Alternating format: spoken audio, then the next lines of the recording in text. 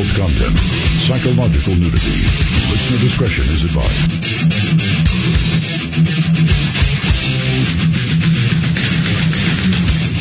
And now, most exciting radio talk show, the unbroadcastable radio. Borders, language, culture, and here he is, Martin Bartolion. با بهترین درودها از استودیوی رادیو شمرون با شما هستیم. 29 می 2019 مصادف با 8 خرداد 2578 به همراه افشینخان نریمان.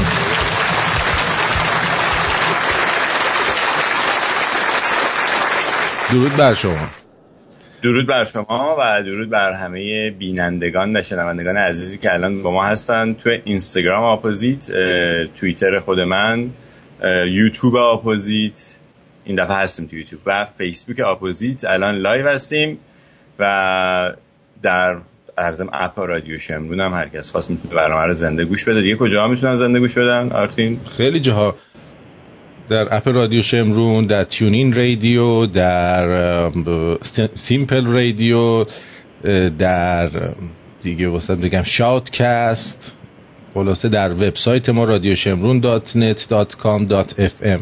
بعد این میکروفونت ازت دوره یه کمی، اون اگه اون میکروفون من خودم بعد میام نزدیک‌ترین میکروفون زیاد آره همینجوری دوره ثابته.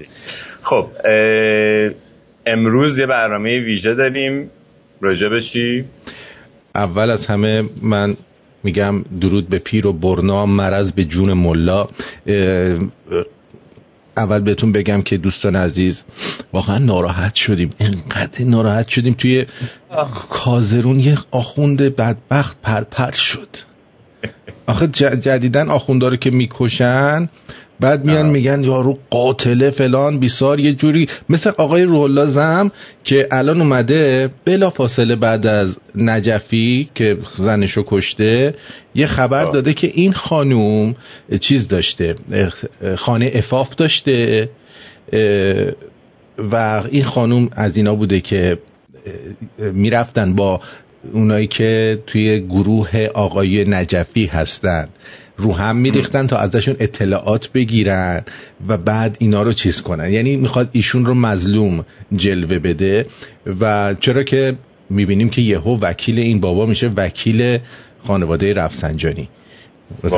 بله خیلی جالبه که این بابا از رو نمیره، این هم گنده‌کاری ازش اومده بیرون. البته من موضع شما رو اصلا کاری ندارم، من موضع خودم رو دارم روی قضیه صحبت میکنم. و چطور تا دیروز آقای زم اگه این اطلاعاتو داشتید، چطور تا چند روز قبل از مرگ ایشون نگفتید که ایشون یه همچین خانومی هست یا این خانوما هستن؟ شما که ویکیلیکسی و جولیان آسانژ ایرانی هستی، چطور این اطلاعاتو ندادی که این خانوم خانه عفاف داره، دخترها رو میفرسته با سیاستمداران کارکشته ایرانی روی هم بریزن و بعد نقشه اونها رو برملا بکنه و رازهای اونها رو برملا بکنه؟ ببین یه چیزی که دو سه تا مسئله هست این راجع به این قتل، این دو سه تا که خیلی بیشتره ولی دو سه تا مسئلهش دیگه خیلی برجسته تر از مسائل دیگه شه. یکی اینکه این فیلمایی که اومد بیرون، آقا طرف فکر کن تا 2 روز پیش، تا همین چند ساعت پیش داشته با یه نفر آدم زندگی میکرده، بعد حالا زده کشتتش. خب بعد خیلی خونسرد میگه آره رفتم تو همون، بعد این به خاطر اخلاقی که داشت من نمیدونم اینجوری کردم و یه تیر بهش زدم و بعد گلاویز شدیم با هم، مثلا اتفاقی این کشته شد. اصلا مدل خونسردی خود این آدم انقدر نمیدونم ذات جمهوری اسلامی نشون میده که تو چطوری میتونی، چقدر راحت میتونن اینا آدم بکشن. یعنی یه آدم اینا همشون یه قناری تو خونت داشته باشی بمیره اینقدر راحت و خونسرد نیستی راجبش مثلا چند ساعت بعدش، چه برسه اینکه یه آدمی که تو باهاش زندگی میکردی بالاخره با هم زن و شوهر بودید. ایشون با ایشون که اسلحه تو خونه‌شو میگه، من چند بار به ایشون تقاضای طلاق دادم ایشون موافقت نکرد. راجب اسلحه آلت قتاله است به قول خودشون دیگه. بله. اصلا این مگه چجوریه؟ این میدن دست خبرنگاره و خبرنگار اینجوری دستش گرفته خشابش در میاره تیرا رو میذاره توش. بابا این مسئله، یعنی حداقل اگرم میخواین دروغ بگین یه سری درست حسابی دروغ بگین مردم باورشون بشه. این چیه؟ این چقدر یعنی یه شو خیلی مسخره‌ای بود این قضیه. تمام اینا برای اینه که ذهن مردم رو از روی خبرهای اصلی بخوان بکشن کنار. به نظر من، یعنی من فکر نمی‌کنم که مثلا این برنامه‌ریزی کردن که این یارو رو بکشن برای اینکه ذهن ما رو ببرن یه جای دیگه. به نظر من این اتفاقا داره میفته تو جمهوری اسلامی، به خاطر اینکه خیلی اوضاع قمر در عقرب توی جمهوری اسلامی و هر آن یه اتفاق جدیدی میفته اونجا و اینا اتفاقا نشون از به هم ریختگی این سیستم داره و خب به هر حال آبروشون رفت دیگه. بالاخره همون از اول که اومد ازدواج دوم کرد و بعد حالا که این کشته شده حتما یه ماجرای خیلی گنده‌تر پشت سرش هست به نظر من، که الان اومدن با اینجوری میخوان تازه ماسمالیش کنن که این اومده خودش رفته گفته که من نمیدونم من زدم کشتمش و از اون جالبتر اینه که ساعت 7 به نظر من اینه که یه دقیقه من این حرف بگم، به نظر من اینه که تو همون کشتنش اینا اصلا خود این طرف نجفیه نکشته. به نظر من اینو شاید اصلا یه دستگاه اطلاعاتی دیگه اومده زده ما بابا خود اینا تیر خلاصتن عزیزم، رفته تو همون کشته گفته بذار لغشه که بعدش هم چون با همسر مردهشون اینا یه حرکاتایی هم میزنن، گفته بذار دیگه لباسشو در نیارم، لباسا دستام خونی نشه. بعد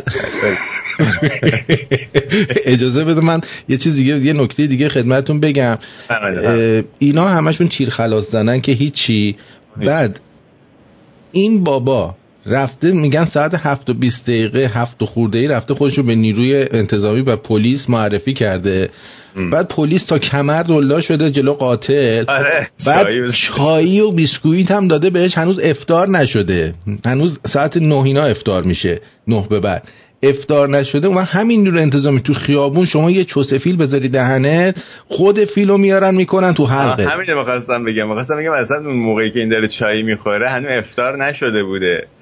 باز اینم یکی از این بچهای تو توییتر من دیدم که نمیشه راستی تو توییتر امروز یه هشتگ دیگه مثل همون هشتگی که زده نایک بود، یه هشتگ دیگه امروز خیلی مثلا یه ساعت پیش 200,000 تا توییت شده بود راجبش با این هشتگ و هشتگ هست No Deal for Terrorist Regime که یعنی NODEAL 4 عدد 4 terrorist هست TERROIST رژیم هم که هست REGIME. این هشتگی که الان هی بچه‌ها دارن راجبش باهاش خیلی جالبه که این هشتگ رو من 4-5 ماه 6 ماه پیش حالا فورش رو عدد فور ننوشته بودم.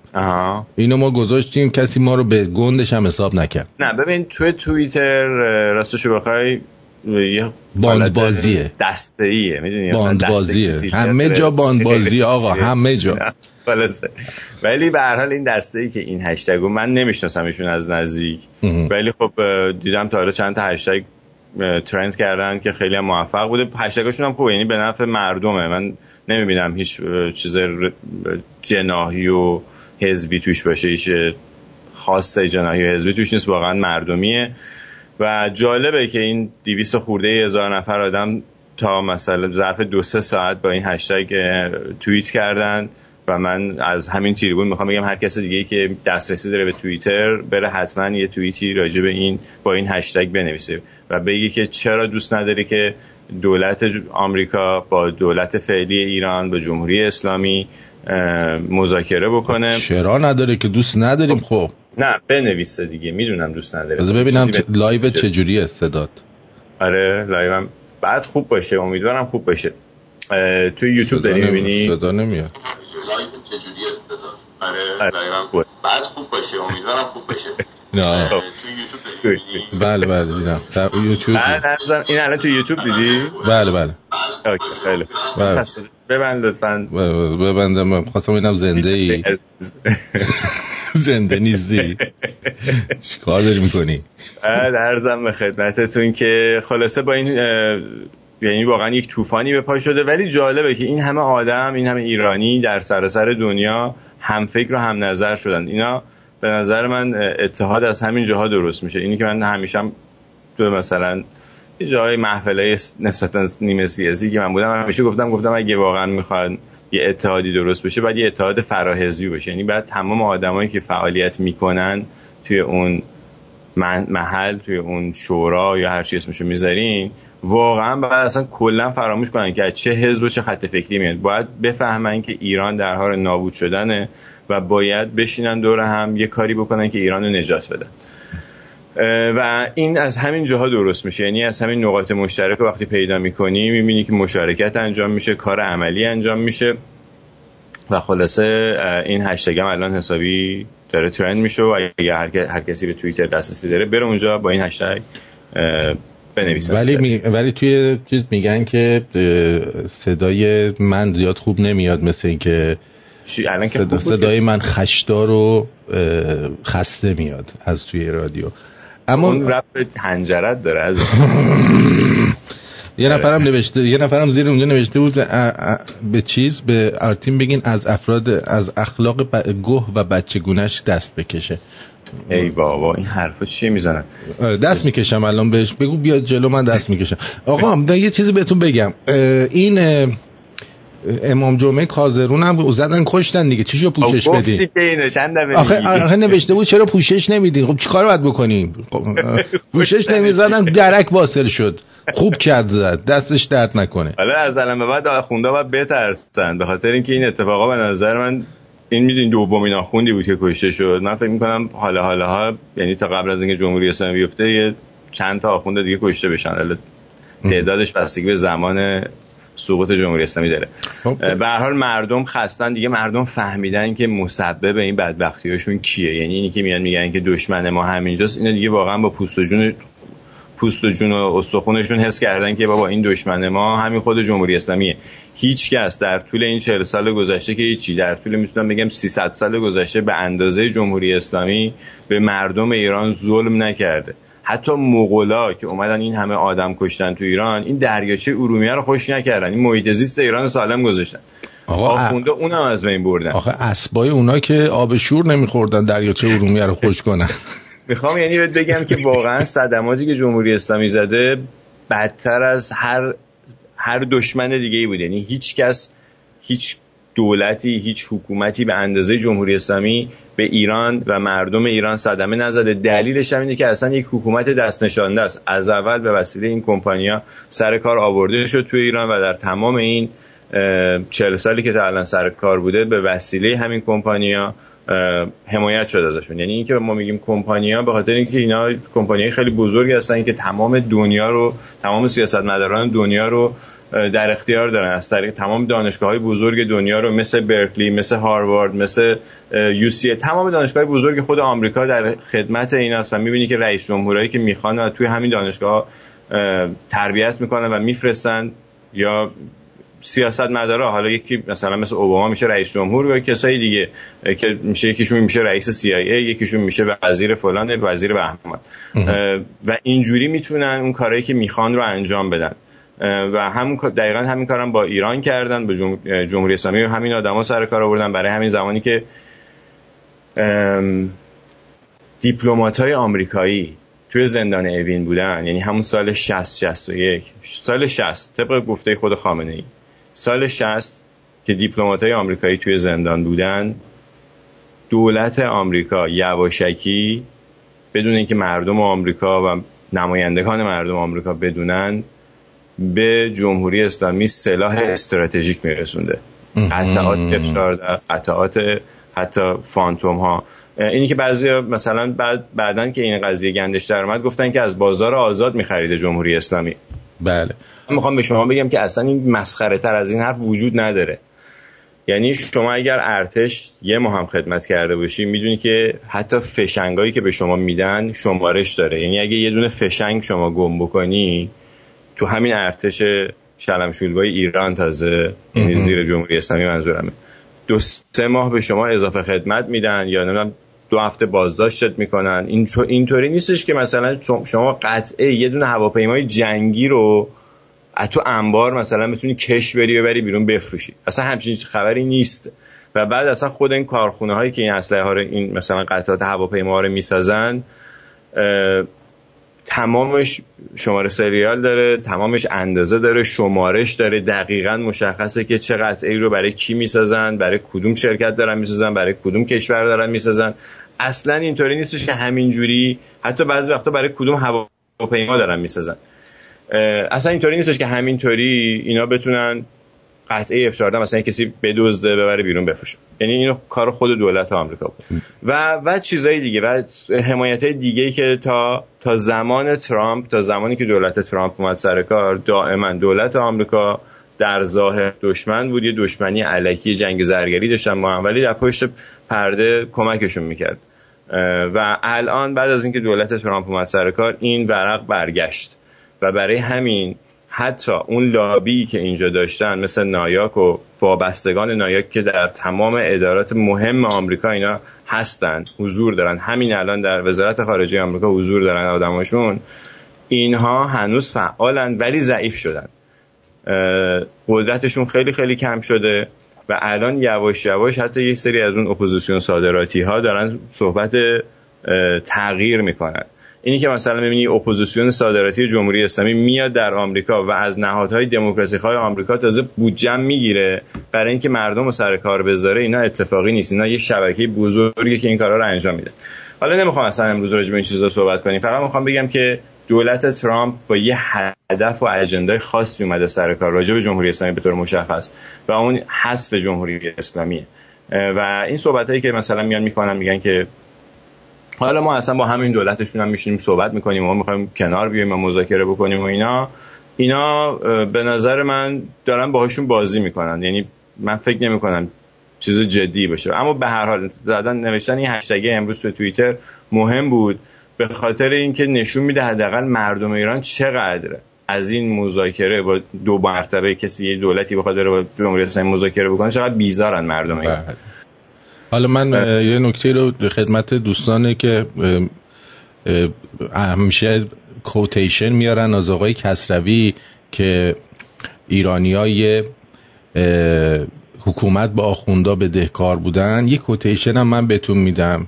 آرتین پرتویان زنده باد، آرتین پرتویان بهتون کوتیشن میده که ما ایرانیای آخوندکشی هم به این آخوندا بدهکاریم، این هم تقدیمشون میکنیم و در ضمن نایاک هم که کلا به گایاک رفت. یک موزیک میشنویم آقا زن بچه نشستن.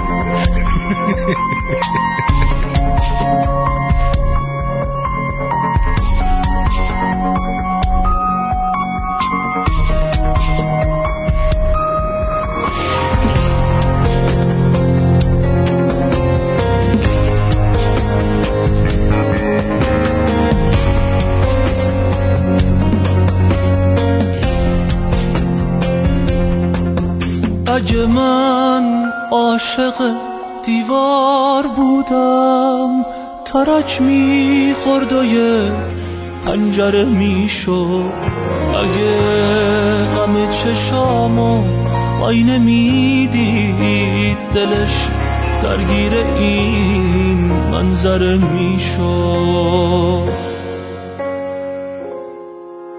اگه تنهاییمو به شب میگفتم همه شهر رو برام بیدار میکرد، اگه با کوه درد دل میکردم صدامو لااقل تکرار میکرد. خب اینم از این. من یه دقیقه بگم به بچه‌هایی که توی لایو اینستاگراممون هستن، بعضی ریکوست میفرستن که جوین کنن توی لایو، این ریکوست رو من قبول نمی‌کنم، انقدر نفرستین ریکوست. و بعد اون موقع یه ساعتی رو اعلام می‌کنیم توی برنامه که کامنتاتون رو می‌خونیم. اون موقع توی برنامه اگه خواستین کامنتی بنویسین که توی برنامه راجعش حرف بزنیم، صبر کنین اعلام می‌کنیم که کی. بله حتما اعلام می‌کنیم. خب بفرمایید شما. خب بفرمایید. عرضم به حضور شما که قرار بود در مورد صحبت‌های رفراندوم وارانه روحانی صحبت بکنیم با سند و دلیل و مدرک. اولین ویدیو یا کلیپ رو از این سری برنامه ها آغاز میکنیم. بله برو بریم. و اگر بگذارن اصل، حالا یکی از دوستان جمع از اصل 59 سخن گفتن که اصل بسیار مهمی است به نظر من. خیلی اصل 59 بنبست شکن هست. اصل 59 به ما میگوید که نظام ما و جمهوری اسلامی ایران هیچ وقت بنبست نداره. بنبست نداره. الان همشون چون تو بنبست گیر کردن، همشون چیز میگن، ذکر بنبست نداریم میگن. اصل 59 یک چیز ویگه به قول این خارجی ها، یک چیز اصلا بی سر و تهیه که من الان مثلا از رو میخونم. نوشته در مسائل بسیار مهم اقتصادی، سیاسی، اجتماعی و فرهنگی ممکن است اعمال قوه مقننه از راه همه‌پرسی و مراجعه مستقیم به آراء مردم صورت گیرد. اعمال قوه مثلا درخواست مراجعه به آراء عمومی باید به تصویب 2/3 مجموع نمایندگان مجلس برسد. همین. خب این بنبسته. این میگه که آره. خب با این اصل 59 که میگه که نمیدونم ما بنبست نداریم بر اساس این اصلی، همچین اصل پفکیه که ولی همه پرسی که راجعش صحبت میکنه، تو برای اینکه بفهمی که آیا واقعا میشه همه پرسی گذاشت توی ایران یا نمیشه، بعد بری اصل 110 قانون اساسی رو بخونی، چون اونجا راجع به وظایف و اختیارات رهبر نوشته. خب وظایف رهبر میگه تعیین سیاست‌های کلی نظام جمهوری اسلامی ایران پس از مشورت با مجمع تشخیص مصلحت نظام، که این مجمع تشخیص مصلحت نظام توی همه پرسی سال 68 که اصلا کسی نفهمید که کی اینا همه پرسی گذاشتن و قانون اساسی که قبلا خودشون نوشته بودن تغییر دادن، توی اون این مجمع تشخیص رو اونجا بهش اضافه کردن. دومی وظیفش نظارت بر حسن اجرای سیاست‌های کلی نظامه، یعنی یه چیز گله گشادی که هر وقت که دلش بخواد میتونه بگه که آقا من الان باید بیام نظارت کنم به اجرای سیاست‌های کلی نظام. این سیاست کلی نظام، هر وقت هم تخصص بده میگه این نه سیاست جزئی نظام. این همین آدمیه که میاد به اردوی دانشجوها گیر میده، میگه چرا دانشجوها رفتن اردوی مختلط، این سیاست کلی نظام مثلا. یعنی میخوام بگم تا این سیاست‌های کلی نظام چقدر میتونه این برانور بشه. یا الان میاد میگه که من به برجام کاری ندارم و از این حرفا. سومین وظیفه رهبر فرمان همه پرسیه، یعنی هر چقدرم که اگه 3/3 نماینده‌های مجلس هم بگن همه پرسی باید بذاریم، این میگه که فرمان نمیده، میگه من فرمان نمیدم و اگه این فرمان نده تموم میشه دیگه همه پرسی هیچی. یعنی 8 تا وظیفه دیگه داره رهبر: فرماندهی کل نیروهای مسلح، اعلان جنگ و صلح و بسیج نیروها، نصب و عزل و قبول استعفا، فقهای شورای نگهبان. عزل و نصباش فقط یکی فقهای شورای نگهبان، عالی ترین مقام قوه قضاییه یعنی رئیس قوه قضاییه رو میتونه تعیین کنه. رئیس سازمان صدا و سیمای جمهوری اسلامی، صدا و سیما رو تو قانون اساسی نوشتن رئیسش رو باید رهبر تعیین بکنه. یعنی ببین چقدر این صدا و سیما و رسانه برای اینا مهمه که توی قانون اساسی نوشتن. اصلا هیچ قانون اساسی دنیا اینجوری نیست که بگه رئیس این سازمان که مثلا مال رسانه و ایناسو بعد رهبر، یعنی عالی ترین آدم کشور، بعد اون تعیین کنه. ببین چقدر این آدم اینسیکیوره، چقدر ترسوه که حتی اینو بعد میگه که من رئیسش رو بعد خودم تعیین کنم. رئیس ستاد مشترک، فرمانده کل سپاه پاسداران انقلاب اسلامی، و فرماندهان عالی نیروی نظامی و انتظامی. یعنی به غیر از اینکه رئیس کلشون انتخاب میکنه، باز اون فرمانده پایینیاش هم بعد خودش انتخاب کنه. مثلا فرمانده نیرو زمینی هم بعد خودش انتخاب کنه، نیرو هوایی هم بعد خودش انتخاب کنه. میدونی چی میگم؟ بعد حل اختلاف و تنظیم روابط قوای سگانه، یعنی هر جا دلش بخواد میتونه دخالت بکنه. حل معضلات نظام که از طرق عادی قابل حل نیست از طریق مجمع تشخیص مصلحت نظام. امضای حکم ریاست جمهوری پس از انتخاب مردم، یعنی حتی بعد از اینکه در انتخابات شورای نگهبانی، یعنی اون کاندیداهای شورای نگهبانی رو که باز خودش گذاشته اونجا، باز اگه یه کسی که این نخواست انتخاب بشه، طبق این قانون اساسی میتونه حکم ریاست جمهوری رو امضا نکنه. این هم باز یکی دیگه از چیزاشه. بعد عزل رئیس جمهور با در نظر گرفتن مسائل کشور پس از حکم دیوان عالی کشور، بعد 2 مرتبه عفو یا تخفیف مجازات محکومین. یعنی ببین این رهبره انقدر تمام این اختیارات رهبر بقیه اصل قانون اساسی رو میذاره دم کوزه که برن آبشو بخورن، یعنی اینقدر بی اثر میشه دیگه بقیه اصلی قانون اساسی. بله خواستم بگم راجع به این اصل 59. حالا بریم سراغ اون.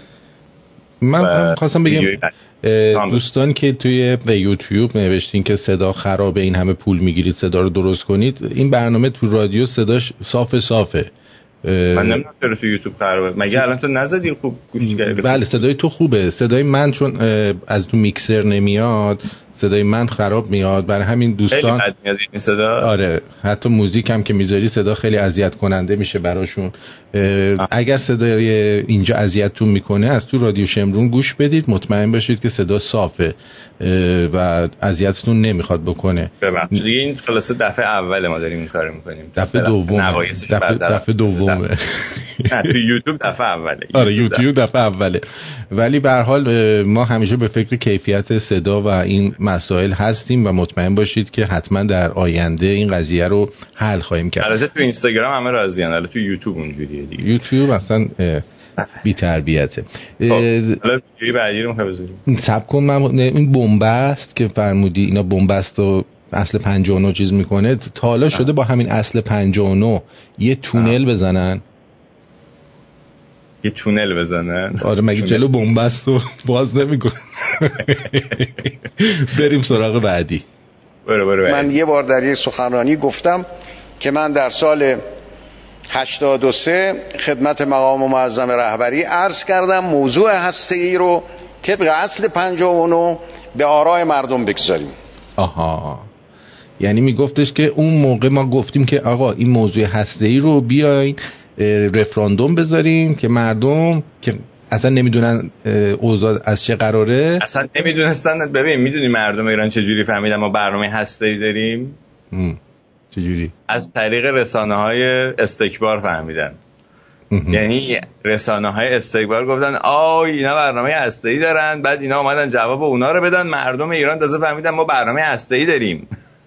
خب بعد برای اینکه بیان اصلا این برنامه هسته‌ای شروع کنن نیومدن اینجا به مردم بگن مردم ما بریم الان یه برنامه چند صد میلیارد دلاری هسته‌ای شروع کنیم. بله. یا نه همون موقعی که اینا رفتن دنبال برنامه هسته‌ای، مثل همین امروز ما هزاران بلکه ده‌ها هزار مدرسه کم داشتیم توی ایران و مدارس قبلیمون هم همه در حال تخریب بود و مثل همین الان که هست دیگه، و هیچ رسیدگی حتی به ترمیم مدارس هم نشده بود. الان بسیاری از روستاها دارن توی طویله مردم میرن درس میخونن، حالا حتی شهرهای یه خورده بزرگم، حتی خود همین تهران یه عالمه مسئله داره مدرسه هاش. به هر حال حالا ادامه‌شو بذاریم که این گفته که ما اون موقع قرار بود بریم همه پرسی کنیم ولی که خوب شد نکردن، وگرنه الان هی به اون استناد میکردن میگفتن مردم میخوان. آره و توضیح دادم خدمت ایشون و این رو مکتوب هم براشون فرستادم علاوه بر مدفوع خوبه نکرد حضور و بیان حضوری و ایشون قبول فرمود خوبه. منتها راجع به زمانش که کی بذاریم این رفراندوم چجوری بذاریم دیگه، حالا بعدش هم دولت دیگری آمد و دیگه من مسئولیتی دیگه نداشتم که ادامه بدم. 14 سال گذشت. بله زمانش یعنی قبول هم کرده بود ولی 13-14 سال سر زمانش گذشت. نه گفته زمانش خوب نیست. خب چرا اینو گفته زمانش خوب نیست؟ برای اینکه گفته ببین اگه یه موقع مردم نیان رأی بدن یا رأی منفی بدن ضایع میشی. نه بابا اینا اصلا نمیرفتن مردم چیزی بپرسن. اینا خود رهبر اینجا من دارم باز یه تیکه دیگه میگه که راجبه همین هسته‌ای میگه. حالا الان اگه بخوای میتونم اینم بذارم یه تیکه ببینیم. یه تیکه رو بذار. گفتن تعلیق داوطلبانه بکنید، ما هم به خیال موقت و به خیال داوطلبانه تعلیق کردیم. بعد هر وقت اسم از برداشتن تعلیق آمد یک ترشمال بازی در سطح دنیا درست کردن. میگه ما هم قبول کردیم، یعنی این اجازه داده که تعلیق بکنن. همین آدمی که الان میگه من کاری ندارم، خب همین آدمی که به اون گفته بودی که من با همه پرسی موافقم، خودش اومده گفته که خودش اینجا الان میگه که چرا گفته که تعلیقم بشکنین. حتی ایران میخواد تعلیق خوبش کنه. وقتی این کارو کردیم گفتن باید جمع کنیم. این فایده رو برای ما داشت، هم برای خود ما تجربه شد، هم برای افکار عمومی دنیا تجربه شد. لیکن عقب نشینی بود دیگه، عقب نشینی کرد. من همون وقتم گفتم در جلسه مسئولین که پخش شد در تلویزیون، گفتم اگر چنانچه بخوان به این روند مطالبه پی در پی ادامه بدن، بنده خودم وارد میدان میشم. همین کارم کردم. بنده گفتم که باید این روند عقب نشینی متوقف بشه و تبدیل بشه به روند پیشروی و اولین قدمش هم باید در همون دولتی انجام بگیره که این عقب نشین در اون دولت انجام گرفته بود و همین کارم شد. گفتن یعنی آخر دوره خاتمی همون یه مذاکرات نصف نیمه‌ای که با همین روحانی انجام شد که میگفتش که رهبری قبول کردن همه پرسی کنیم، همون موقع گفته نه خیر، برین همون تعلیقی همون مذاکره‌ای هم که کردین به هم بزنیم، بریم دو مرتبه شروع کنین مذاکره برنامه هسته‌ای رو. که احمدی نژاد میومد میگفت جشن میگرفت، میگفتش نمیدونم کیک هسته‌ای درست کردیم، 100% کردیم، 6% کردیم و اینا و همینجوری هی تحریم میومد. بعد احمدی نژاد میگفتش که اینا کاغذ پاره است و نمیدونم آبو بریز اون جایی که میسوزه و ممل رو برد و از این حرفا رو که میزد، همش به اذن همین آقای رهبر بود. خب بله. و هیچ وقت هیچ همه پرسی در کار نبوده و این آخوندا خجالت نمیکشن انقدر دروغ میگن. یارو رئیس جمهور مملکت نشسته راست جلوی دوربین داره به مردم دروغ میگه، فکر نمیکنه نمیفهمه که بابا این حرفاتون ضبط شده. خب بالاخره 4 نفر تو این کره زمین هستن که حرفای شما رو نگه داشتن که بیارن اینجا پخش کنن، آبروتون میره. خب چرا میری این حرفا رو میزنی؟ چرا میگی که ما می‌خواستیم اون موقع رفراندوم بذاریم؟ حالا هم الان اینا میخوان 2 مرتبه عقب نشینی کنن، چون این فشار ترامپ خیلی فشار شدیدیه. تا حالا بهشون نیومده بود همچین فشاری. بارها تو سخنرانیاشون الان دارن هی میگن، هی تو این 1 ماه گذشته یکی در میون یا رهبر میگه یا خود روحانی میگه که این فشارها بی سابقه بوده. به هر حال این به خاطر این فشارها اینا مجبورن الان عقب نشینی کنن، ولی این عقب نشینی باز میخوان بندازن گردن مردم. چون اگر خودشون همینجوری بیان عقب، بعداً باید بیان به مردم بگن خب چرا از اول ما این کارو کردیم؟ هزینه و ضرری که ایران و مردم ایران دادن در این 15-16 سال یا چه 20 سالی که اینا دارن برنامه هسته‌ای میبرن جلو، بالای 100 میلیارد 200 میلیارد دلاره. یعنی اگه تو بخوای جمع ببندی تمام این تحریما و فشارهایی که رو مردم آورده، که خود روحانی تو بعضی از سخنرانیاش میگه مثلا فلان قطعه رو ما 10 برابر داشتیم گرونتر می‌خریدیم، درست بعد از برجام از این حرفا زیاد میزد. حالا وقت نیست اونها رو من بذارم، دارم همه این حرفشو. این همه صدمه رو خب باید بیان به مردم بگن دیگه. باید بگن خب چی شد پس این برنامه که به چه نرسید، اصلا سیمان ریختین روش. از این برم این همه تحریم هم ما قبول کردیم، حالا بعد تازه کلش هم ببندین. ترامپ اومده گفته اصلا شما نمیتونین نیوکلیر داشته باشین، نمیتونین برنامه هسته‌ای داشته باشین، به خاطر اینکه آدمای غیر قابل اطمینانی هستین. راست میگه. این دیوونه‌ها نمیتونن برنامه هسته‌ای داشته باشن. اینا 2 تا موشکی هم دارن، نصفشو دادن به حزب الله لبنان، یه سری دادن به اون تروریستای حماس، به تروریستای حوثی یمن دادن. خب تو الان فکر می‌کنی اگه بمب اتم داشته باشن نمیدن اینا به اونا؟ خب معلومه که همچین حکومت دیوانه ای نباید هم اسلحه هسته‌ای، اصلا نباید ریسکش رو بکنن. هیچ گونه برنامه هسته‌ای نباید داشته باشه همچین حکومتی. به هر حال این الان داستان اینه که اینا میخوان به اسم مردم بیان یه رفراندوم مثلا بذارن که بعدا بگن خب مردم نمیخوان دیگه برنامه هسته‌ای داشته باشین. دقیقاً مردم میخوان ما با آمریکا دست. میدونی چی میگم؟ اینا حالا میخوان بندازن گردن مردم. حالا بقیه‌شو گوش بدیم. و اصول قانون اساسی که اختیارات به دولت داده. من خواهش میکنم از رسانه ها اصل 134 قانون اساسی رو یک بار دیگر دقیق‌تر نگاه کنید. یه نگاه بکن اصل 134 ببین چیه که الان ما باید دقیق‌تر رسانه ها اینو نگاه کنن. نوشته ریاست هیئت وزیران به رئیس جمهور است که بر کار وزیران مسئولیت دارد و با اتخاذ تدابیر لازم به هماهنگ ساختن تصمیم‌های وزیران و هیئت دولت می‌پردازد و با همکاری وزیران برنامه و خط مشی دولت را تعیین و قوانین را اجرا می‌کند. این پاراگراف اولش بود که هیچ چیز خاصی توش نبود. در مورد اختلاف نظر و یا تداخل در وظایف قانونی دستگاه‌های دولتی در صورتی که نیاز به تفسیر یا تغییر قانون نداشته باشد، تصمیم هیئت وزیران که به پیشنهاد رئیس جمهور اتخاذ می‌شود لازم الاجراست. رئیس جمهور در برابر مجلس مسئول اقدامات هیئت وزیران است. یعنی بازم یه چیز بی سر و ته و مسخره دیگه. خب اینا دیگه مشخصه که رئیس جمهور باید با برنامه بره و اختیارات داره، ولی مسئله اینه که همین اختیارات رئیس جمهور طبق گفتار خود امیر روحانی خاص رهبره. یعنی باز اون رهبر میتونه بگه که این کاری که تو میخوای بکنی برخلاف سیاست‌های کلی نظامه، بنابراین نمیتونی این کارو بکنی. یعنی اینا حتی اختیار این که یه حجاب هم آزاد بکنن ندارن، اختیار این که اون یارو موسوی رو که یکی از خودیاشون از توی خونش نجاتش بدن رو نداشتن. میخوای حالا این رئیس جمهور چیکار بکنه؟ و الانم به نظر من اینا دارن میرن دنبال یه سناریویی، میخوان الان که دیگه همه به بنبست رسیدن، از همه درا روشون بسته شده، یکی از راههای خروج از بنبست همین این رفراندوم است که بیان بگن که خیلی خوب اصلا مردم نمیخوان که ما برنامه هسته‌ای داشته باشیم، یا مردم میخوان که ما بریم با آمریکا دوست باشیم، یا مردم میخوان که ما دیگه با اسرائیل دشمن نباشیم مثلا میگن. خب حالا بستگی به این داره که چقدر فشار از اون بیشتر بشه، ولی الان تو فکر آخونده است این کار.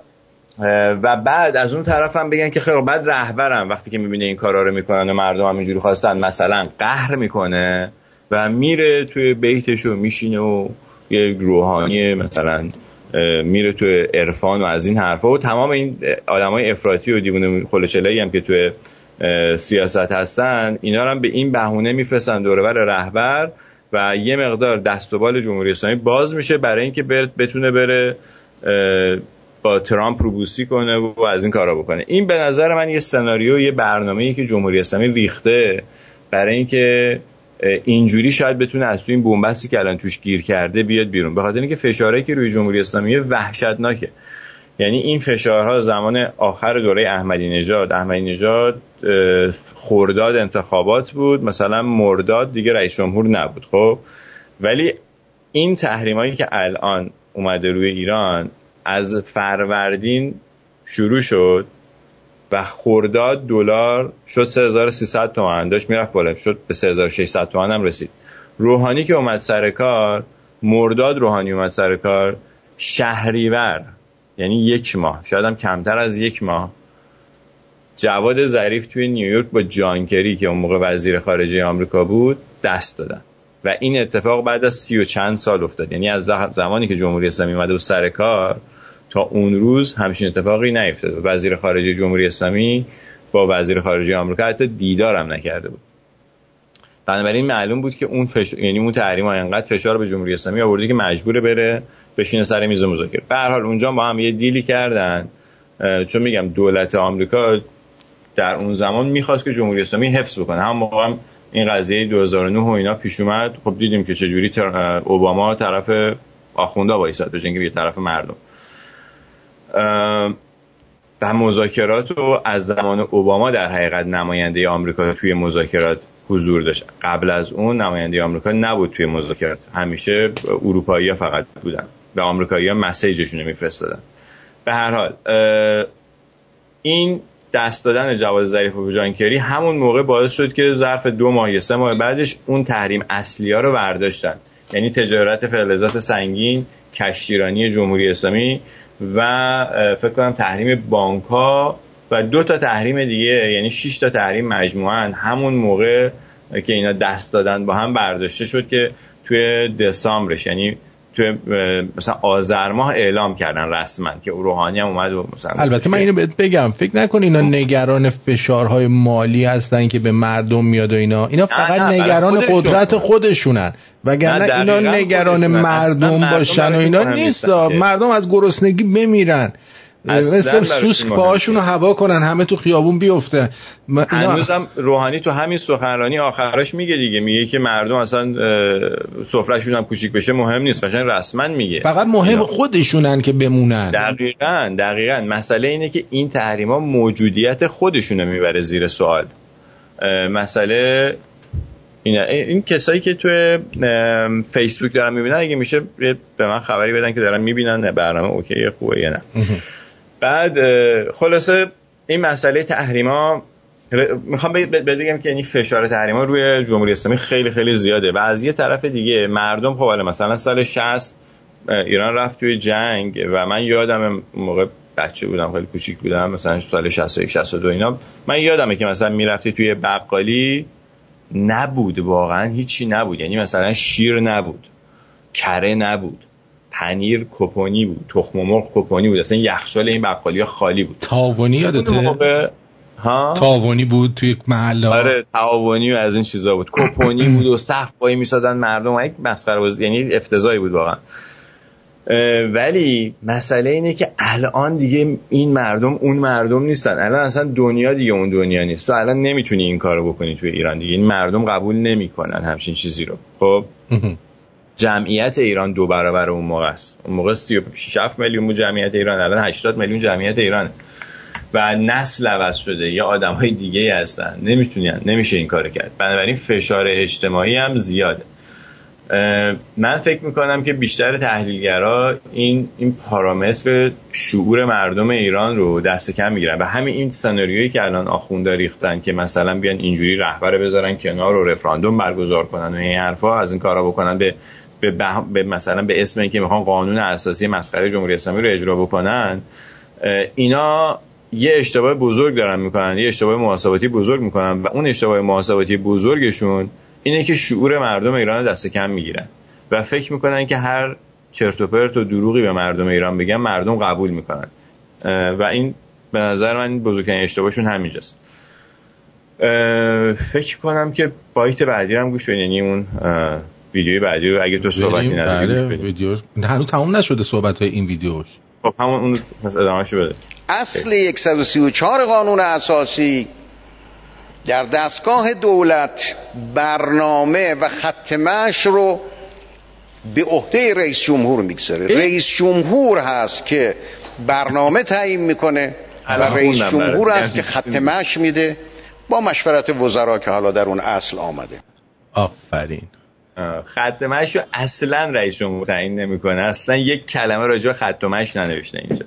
بله. نوشته برنامه اجرایی رو و خط مشی رو همون رهبر تعیین میکنه. مثلا الان رهبرم که دیدی که حالا میرسیم به حرفای رهبرم میرسیم.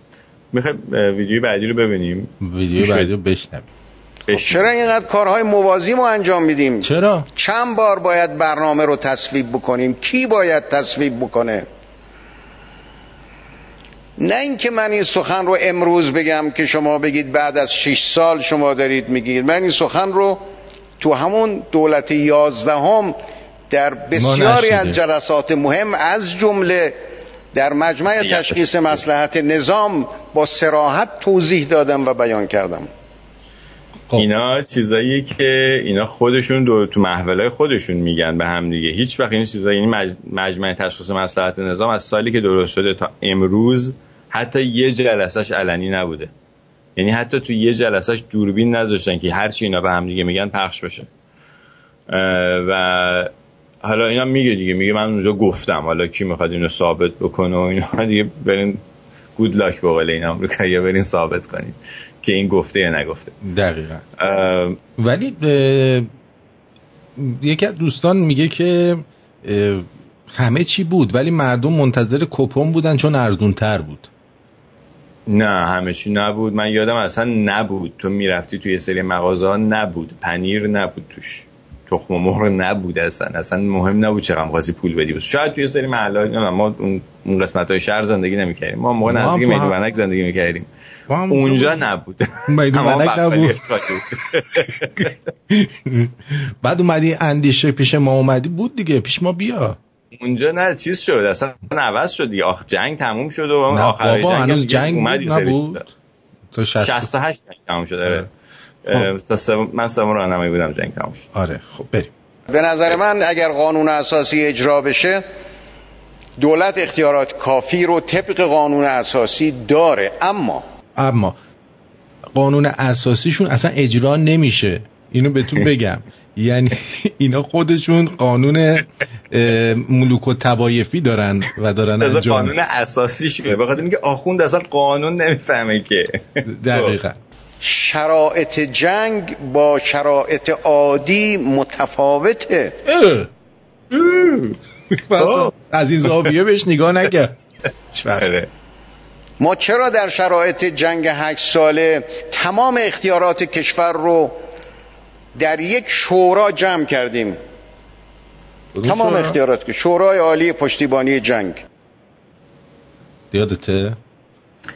ببین اینا همش همون مقدمه چینی، این روزه ها رو داره میخونه برای اینکه بگه 2 مرتبه الان ما باید یه شورا درست بکنیم که من بشم رئیس اون شوراه، رهبرم میره تو خونهش دیگه حرف نمیزنه و ما میریم همه کارا رو میکنیم دیگه، میریم با آمریکا دست میدیم، از اسرائیل هم کوتاه میایم، از تو منطقه میایم بیرون، هر چی لازمه میدیم که بمونیم سر جامو. خب بریم بعدی. اون چه من میگم این که چی میگی؟ ما در شرایط فعلی نیاز به ساز و کار روانتری داریم و این رو من به صراحت اینا احتیاج به وازلین دارن.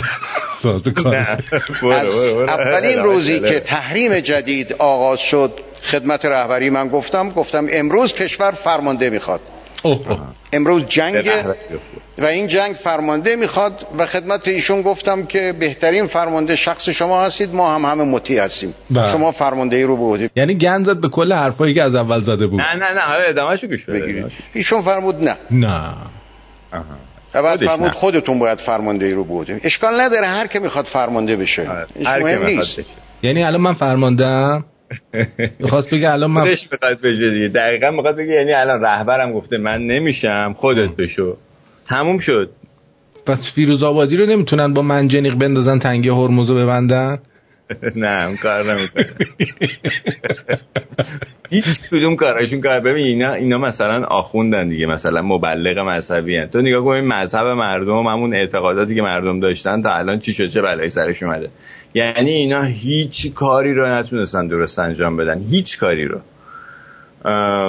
به هر حال منظورش اینه که بعد یه فرمانده بیاریم، فرمانده هم خود رهبر گفته من باشم دیگه، رهبرم میره تو خونش میشینه، ما این کار رو انجام میدیم. ولی میدونی مسئله چیه؟ مسئله اینه که این سناریو و این چیزی که اینا میخوان انجام بدن ممکنه روی کاغذ اصلا شدنی باشه این مسئله، ولی اینا این کاره نیستن. یعنی اینا یه دونه ماشین رو نمیتونن قیمتش رو تنظیم کنن به یه قیمت بفروشن، ماشینی که خودشون درست میکنن و یعنی از پس همدیگه بر نمیان که اگه مثلا دلار میدن به یارو 4200 تومانی میگن برو گندم بیار، طرف نره اینو نصف مثلا تو بازار آزاد بفروشه با هم. یعنی اصلا نمیشه. جمهوری اسلامی به قول اینجوری فانکشن، یعنی هیچ قابلیت اجرایی نداره در هیچ زمینه‌ای و هر چقدر بیشتر میگذره این ناکارآمدیش بیشتر هم میشه به خاطر فساد و ولوشویی و پک و پهنی که توش هست. اینا به نظر من حتی این سناریو اگر هم قابلیت اجرایی داشته باشه اینا نمیتونن اجراش بکنن، به خاطر اینکه نشون دادن که هیچ کاری رو نمیتونن جلو ببرن و بعدم مردم بدونن دیگه. یعنی ما الان داریم تو این برنامه میگیم که یه همچین کاری رو احتمالاً اینا میخوان انجام بدن، شما حواستون باشه. اگه گفتن همه پرسی میدونین دیگه بعد چیکار کنین. چیکار بکنن؟ نمیدونن ها. یعنی نباید اصلا محلش بذارین دیگه. آخه الان همین فردا اون رفیق تو میاد توی برنامه خودش شروع میکنه درباره اینکه برید در رفراندوم شرکت کنید صحبت میکنه. به نظر من هر کس الان بیاد از این حرفا بزنه خودشو خراب کرده. یعنی همین الان اون کسایی که 2 سال پیش اومدن تبلیغ کردن برای انتخابات، یه سریاشون که رسما اومدن گفتن ما اشتباه کردیم، یه سری دیگه‌شون هم زیپ دهنشون بستن یه حرف نمیزنن. فقط یه سری از همون بچه پرواشون که داخل ایرانن و دیگه قشنگ رسما حکومتی ان دارن همچنان حرف میزنن. یعنی اگه کسی بیاد بازم از انتخابات و جمهوری اسلامی دفاع بکنه، مردم یعنی اون اعتباری که پیش مردم داره رو کامل از دست میده. اینا اعتبار براشون مهم نیست، اینا اعتبارشون از جای دیگه میرسه. اینا خیلی براشون مهمه، اینا خیلی هزینه کردن، سرمایه‌گذاری کردن روی این اعتبار و این حرفا، روی اینکه این اعتبار داشته باشن. برای همین تو تمام رسانه‌های خارجی و رسانه‌هایی که مثلا اپوزیسیون هم هستن اینا جا دارن و نشستن تریبون دارن حرف میزنن. ویدیوی بعدی فکر کنم ویدیو آخر. آره خب بله ویدیو آخر می باشد که با هم میشنویم در همین لحظه. یکی از دوستان گفتن تصویب برجام رو به رهبری نسبت دادن که مثلا خب بله، اما نه شما که خب چشم دارید، ماشاءالله هوش دارید، همه چی رو میفهمید. اون نامه‌ای که من نوشتم اون نامه رو نگاه کنید ببینید تصویب چجوریه، شرایطی ذکر شده، در این صورت این تصویب میشه. اینه.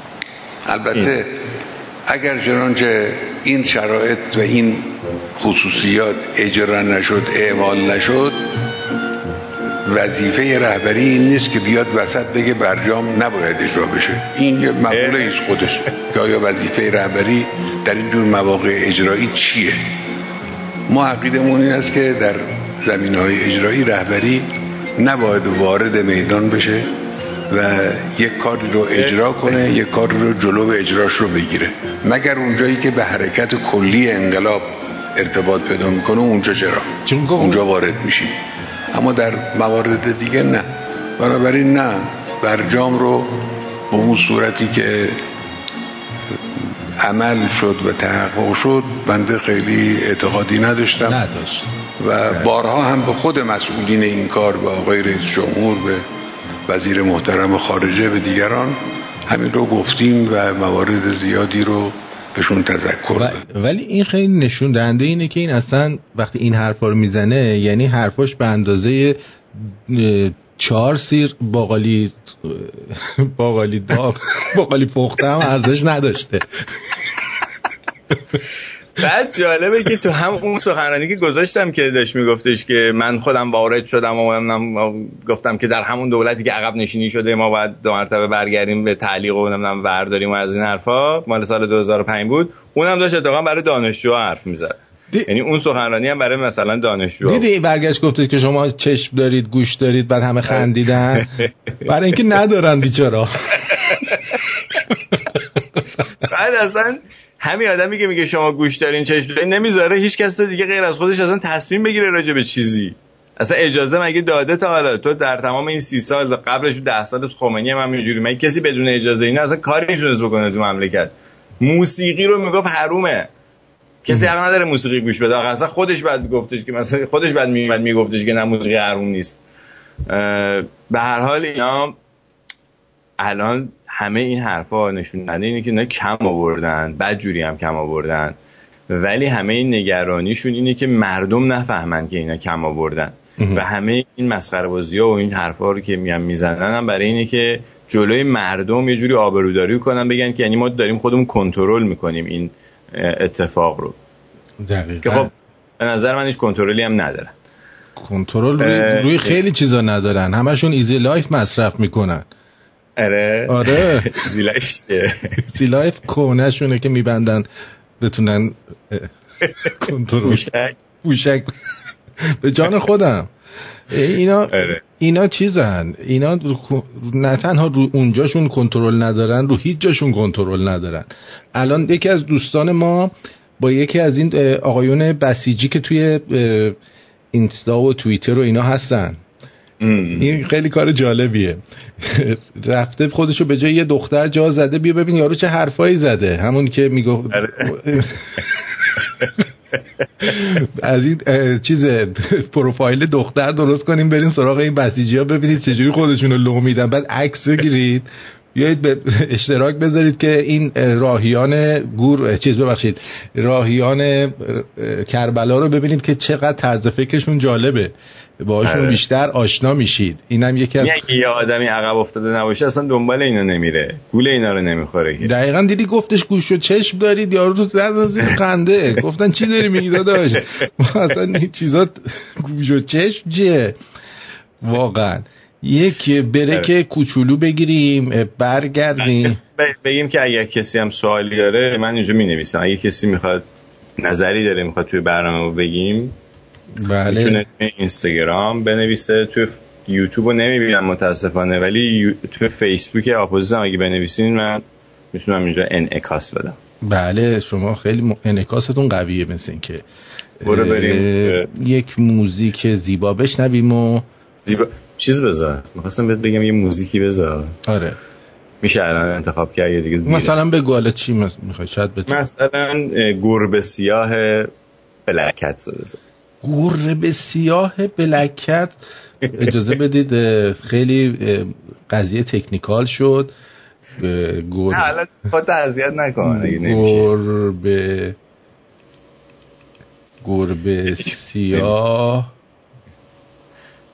گربه سیاه نداره. گربه سیاه گربه سیاه چیه؟ شپارد نداره اینا کوچولو که ما بیشتر پخش نمی کنیم. حالا بریم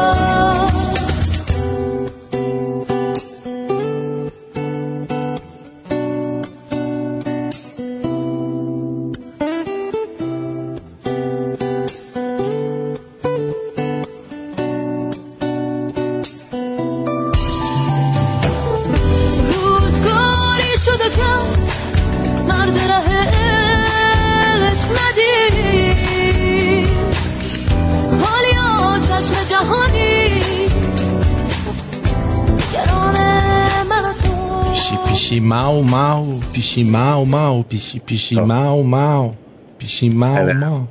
من یه سری سوال دارم. تو سوال داری؟ من سوال همیشه دارم، شما بفرمایید. نه بگو. خب تو سوالات نه بگو. من پاسخ بدم الان. پاسخ بگو.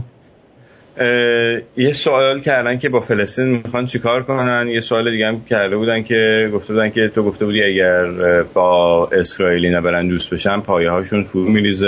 اینا مثلا توضیح بده که این دوتا به نظر من مثل هم، یعنی این دوتا سوال یه جواب داره. بله. ببین از روزی که جمهوری اسلامی اومده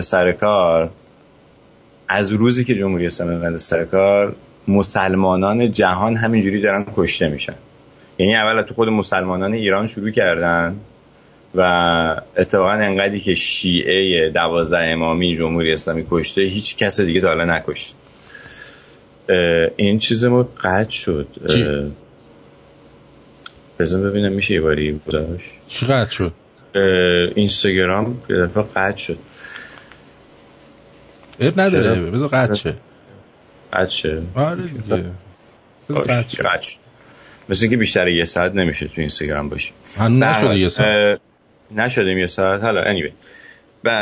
و بعد در مورد فلسطین هم همینطوره. فلسطین یه جنبش الفتح بود، اون جنبش اصلی که یاسر عرفات به اصطلاح رهبرش بود و یاسر عرفات هم اومد ایران و اینا و بعد سر اون صلحنامه کمپ دیوید که سادات به اصرار شاه رفت اون کار انجام داد، به نفع مصری‌ها شد که اومدن قرارداد صلح با اسرائیل بستن و اینا. یواش یواش جنبش فلسطین هم به این نتیجه رسید که با مذاکره و صلح بهتر میتونه به حق مردم برسه، به خاطر اینکه به لحاظ نظامی که نمیتونن برابری بکنن با اسرائیل، بنابراین بعد یه جوری برن وارد گفتگو بشن بتونن حق حقوقشون رو بگیرن و این به ضرر کمپانی‌های اسلحه فروشی و اسلحه سازی بود، به خاطر اینکه فقط سالی همین الان نزدیک 3 میلیارد دلار دولت آمریکا کمک میکنه به اسرائیل به صورت اسلحه. ببین این اسلحه ها رو تو کاخ سفید یا تو کنگره آمریکا نمیسازن، این اسلحه ها رو یه سری کمپانی اسلحه سازی میفروشن که کنگره آمریکا دست میکنه تو جیب مردم آمریکا و این 3 میلیارد دلار رو برمی‌داره میره اون سراغ اون کمپانی‌ها میخره ازشون و میده به دولت اسرائیل. و این بعد یه دلیلی داشته باشه که این کار اینا بکنن. کاری که جمهوری اسلامی کرد این بود که این دلیل رو به این کمپانی‌ها داد و دلیل چی بود؟ یک جنبش دیگه درست کردن به اسم حماس. اینو جمهوری اسلامی علم کرد. اینو علم کردن، حالا بعضی میگن خود اسرائیلی‌ها کمک کردن. به هر حال جمهوری اسلامی که الان رسما داره ازشون حمایت می‌کنه، از روز اول حمایت کرده. و این باعث شد که اصلا در بین خود فلسطینی ها اختلاف افتاد و بعداً بین فتح و حماس اختلاف افتاد و زدن حسابی به توپ هم دیگه و اینا برای خودشون انتخابات مجزا برگزار کردن، در نتیجه غزه رو از اون بقیه دولت خودگردان جدا کردن. اون وسطش هم اسرائیل راحت رفت شروع کرد خونه سازی کردن و شهرک سازی کردن و اینا و الان غزه برای خودش یه دولت داره، اون دولت خودگردان هم که یه قسمت از اورشلیمه یا همون بیت المقدسه اونم برای خودش یه دولت، یعنی دو تا دولت فلسطین الان ما داریم که در حقیقت اون حماس رو کسی به رسمیت نمیشناسه، این یکی رو به رسمیت میشناسن. برای اینکه حق و حقوق مردم فلسطین رعایت بشه به نظر من، حالا فلسطینی به اصطلاح کسایی که مسلمانن در اسرائیل زندگی میکنن، الان میخوام بهشون بگی فلسطینی هر چیزی میخوام بهشون بگی، بهترین راهش اینه که اینا هم شهروند اسرائیل باشن، یعنی که حق و حقوق برابر داشته باشن. اون موقع اگه اسرائیل بیاد بگه که نه من مثلا چون اینا مسلمانن بهشون حق برابر نمیدم، خب داره دیگه یعنی داره تبعیض میکنه و این هیچ جای دنیا قبول نمیکنه. بنابراین اسرائیل هم همچین کاری نخواهد کرد به نظر من. و بعدم این جنگ مسخره الکی که فقط به ضرر مردم به اصطلاح همین فلسطین داره تموم میشه این جنگ احمقانه، جنگی که اینا 2 تا راکت از این ور میزنن، مثلا 2 تا شهرهای اسرائیل میزنن یا اصلا فرض کن 4 تا اسرائیلی میکشن، این ور هواپیما بلند میشه میره قشنگ بمبارون میکنه اونجا رو، یک عالمه تاسیسات اینا رو ببین، بعد 2 مرتبه از پول مردم ایران میرن اونجا تاسیسات میسازن. بنابراین این داستان اسرائیل فلسطین این ماجراش و این تموم میشه اگه جمهوری اسلامی بیفته. حالا اگه جمهوری اسلامی بیاد بگه که خیلی خوب ما با اسرائیل دوستیم، که به نظر من نمیتونه این کارو بکنه، انعطاف لازمه برای این کار نداره، ولی اگر فرض کنیم که بتونه این کارو بکنه، به هر حال هویت جمهوری اسلامی با دشمنی با اسرائیل درست شد. یعنی اولین سفارتی که جمهوری اسلامی رفت گرفت همین سفارت اسرائیل بود. همون روزهای اول بعد از انقلاب رفتن سفارت اسرائیل تسخیر کردن، همون موقع قبل از سفارت آمریکا رو بگیرن. و اسرائیلی‌ها میدونستن سفارت خالی کرده بودن قبلش. بله. اطلاعاتشون همیشه قوی تر از جای دیگه دنیاست معمولا. بعد میخوام بهت بگم که هویت این حکومت دشمنی با اسرائیل. بنابراین اگه این ازش بگیری، یعنی یکی از اون شاخصهای هویتی جمهوری اسلامی رو ازش گرفتی، یعنی اون وزن ایدئولوژیکیشو از دست میده که این خیلی خیلی حیاتی و مهم بوده همیشه براشون. بنابراین این یکی ماجراست. عاقبت کار رو گفتن، خب چی میشه عاقبت کار؟ بستگی داره. یعنی الان ما یه جایی هستیم که هر اتفاقی میشه یه مسیر و یه راه که آخرش یه چیز دیگه میشه، ولی آخر همش به نظر من به یه جا میرسه و اون اینه که یعنی به یه چیزی خیلی مهمی ربط داره که چی میشه، و اون به این که مردم چقدر مشارکت بکنن، چقدر حضور داشته باشن و چقدر این خواستشون رو بتونن واقعا یه جوری نشون بدن. یعنی اگه شده برن شعار نویسی بکنن، بالاخره بیان کنار بقیه مردمی که اعتراض میکنن بیستن، سعی کنن جنبش‌های اجتماعی درست کنن، با هم دیگه بتونن رابطه ارگانیک شهروندی برقرار بکنن که بتونن یه کارایی انجام بدن. بگو آرتین. من یه سوال دارم. میگی سفارت اسرائیلی گرفتن، از اونا گروگان نگرفتن، اونا راحت گذاشتن رفتن؟ میگم اونا در رفتن، قبل خالی کرده بودن سفارت قبل از اینکه بریزن بگیرن. پس از قبل بهشون خبر داده بودن که میدونستن دیگه. آره میدونستن که ما داریم میایم اینجا رو بگیریم، پاشید برید داداشیه. حالا هر کی بهشون خبر داده بود ولی میدونستن و یه جورایی خلاصا نبودن. خب یه دونه پیام صوتی هم بذار براتون بذاریم. بذار. درود بر شما آقای آرتین، درود بر آقای افشین، خیلی ممنونم از برنامه خوبتون. یه دونه میخواستم در مورد رولا زن بگم که این واقعا آدم پس فطرت و دروغگوییه. شما دقیقاً درست میگید. دو، در مورد این که اینا میخوان قرار داد ببندن با ترامپ و نمیدونم عقب نشینه، اینا تموم شده وقتشون. به نظر من اینا باید برن، اینا تموم شده. آمریکا هم تازه از دست روسیه در آورده ایرانو، دیگه هم نمیخواد بده دستشون. من بعید میدونم با اینا قرارداد ببندن. البته اینم نظر منه. قربون شما، بدرود مرسی، پاینده باش. خب اینم نظر ایشون بود. نظر شما چیه؟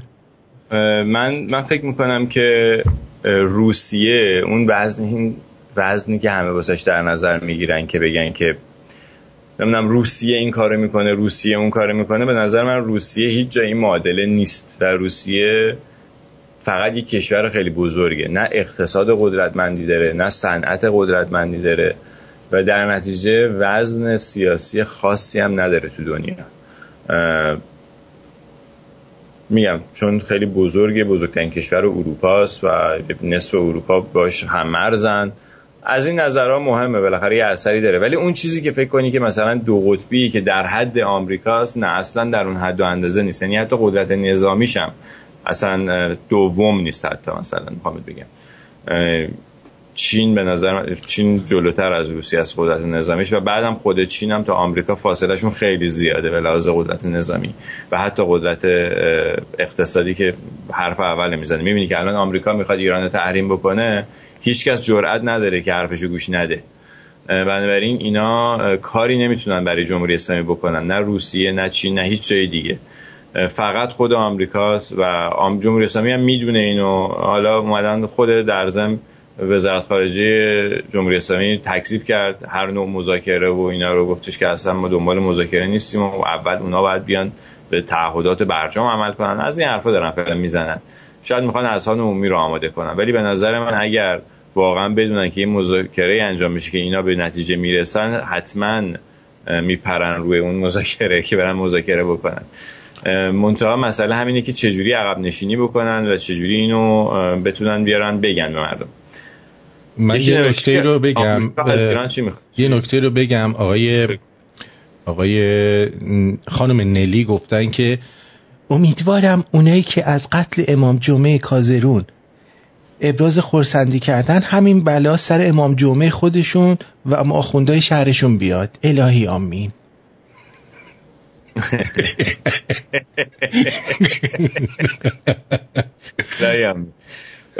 یه نفرم اینجا نوشته که من فکر میکنم اسرائیل الان از سه طرف روبرو است با گروه‌های سپاه، نوار غزه، حماس، حزب الله و حزب الله لبنان و سپاه هم که در بلندی‌های جولان هست. نه بلندی‌های جولانی که رفتن گرفتن اصلا سپاه تمام بیسای سپاه هم تو اون سوریه زدن، سپاه هم صداش در نیامد.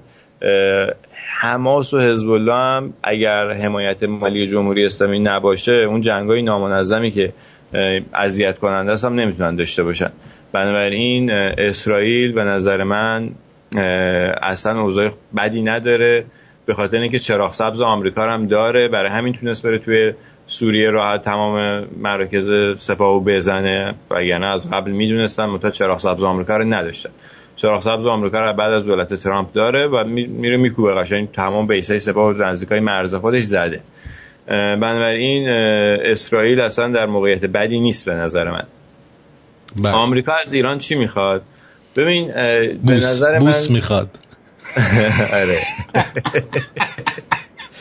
به نظر من سیاست دنیا رو اقتصاد تعیین میکنه. یعنی همیشه در تمام تاریخ تمدن بشر اقتصاده که سیاست رو تعیین میکنه. این اقتصاد و سیاست قشنگ به هم چسبیدن، وصلن به هم دیگه، ربط دارن کاملا. و این اقتصاد به هر حال ایران یه پتانسیل خیلی قوی داره به لحاظ اقتصادی، چیزی که تا الان چون آمریکا خودش در اختیار این کمپانی‌های نفتی و بانک‌ها و می‌بینی که اصلا تو خود آمریکا کسایی که تو آمریکا زندگی می‌کنن تقریبا میتونن بفهمن تا حدودی که من چی دارم میگم راجع به اینکه چجوری آمریکا زیر دست کورپوریشن‌ها و کمپانی‌های بزرگه و اسیر گروگان اونان. یه جورایی همونا کسایی هستن که مردم آمریکا رو چند تریلیون دلار، 20 تریلیون دلار به بانک‌ها بدهکار کردن. کاری که انجام دادن شارژ. به هر حال مردم آمریکا خودشون گروگان بودن و الان این ادمنستریشن جدیدی که اومده یه اجندای دیگه‌ای داره، اجنداش فرق داره با اجندای دولت‌های قبلی آمریکا. به نظر من چیزی که اینا میخوان اینه که میخوان جمهوری اسلامی رو ساقط کنن تا در ایران یک حکومت معمولی و نرمال بیاد سر کار که اینقدر شرارت نکنه، این همه جنگ و اینا درست نکنه. در نتیجه خود این کمپانی‌ها، این جمهوری اسلامی مثل سرمایه خیلی بزرگی برای این کمپانی‌ها، برای این کمپانی نفتی و همین اسلحه‌سازی و بانک‌ها و اینا. و اونی هم که در ضمن دوست خوبمون آقای مانوک دیروز میگفتن که راجع به اینداستری اسلحه، به نظر من ترامپ کار خیلی باهوشی کرد در سال اولی که به ریاست جمهوری رسید، رفت ژاپن و کره شمالی، کره جنوبی، اونجا حدود 400-500 میلیارد دلار اسلحه به اونا فروخت و بعد اومد توی عربستان 2 مرتبه به این کشور حوزه خلیج فارس هم 400-500 میلیارد دلار دیگه هم اینجا اسلحه فروخت. یعنی اون اینداستری رو زنده نگه داشت، اون صنعت رو زنده نگه داشت. اینا حالا تو این چند سال بعد این اسلحه هایی که فروختن رو بسازن و تحویل بدن. و بعد نوشته راجع به رژیم غذایی روزانه توصیه چه حرفایی میزنن ملت. بعد نکته خوبی اشاره کرده اتفاقا. 5 گیاه که باعث میشه کچل نشید. گرپفروت شدم دیگه من. بعد همین میخوام ادامه نده. گرپفروت، لیمو، گیلاس، آلوورا و سیب بخورید کچل نشید. خب بفرمایید. اینم از این چیزی که آمریکا از ایران میخواد به نظر من همینه. به نظر من اینه که یه حکومت نرمال بیاد سر کار و بعدم ایران یه کشور بکریه برای سرمایه‌گذاری. 40 ساله که هیچ سرمایه‌گذاری مثبت مفیدی انجام نشده اونجا و بعد تمام کشورهایی که شمال ایرانن پر از منابع هستن، یعنی میتونن کشورهای ثروتمندی بشن، اما به خاطر اینکه بین ایران و روسیه گیر کردن دسترسی به دنیای آزاد ندارن، نمیتونن تجارت بکنن با بقیه دنیا و راه تجاریشون فقط از ایران میگذره. بعد این اگر یک حکومت درست حسابی سر کار بیاد توی ایران، اونها هم آزاد میشن و بعد یعنی میخوام بگم یه سرمایه خیلی بزرگی اینجا خوابیده و مارکت و بازاری که بین ایران و کشورهای اطراف ایران هست اگر بزرگتر از بازار خود آمریکا نباشه کوچیکتر نیست اصلا، به خاطر اینکه یک عالمه کشور ثروتمند اونجا هستن که کلی منابع دارن، از خود عربستان سعودی و بقیه کشورهای خلیج فارس شروع کن که همشون مصرف کنندن تا کشورهایی که شمال ایران هستن مثل قزاقستان و میدونی قزاقستان 1.5 برابر ایران وسعت داره، منابع نفتیش جزو منابع نفتی خیلی بزرگی داره، شاید یکی از بزرگترین منابع نفتی جهان رو در اختیار داره. میخوام بگم که منابع داره و بعدم جمعیت کم هم داره.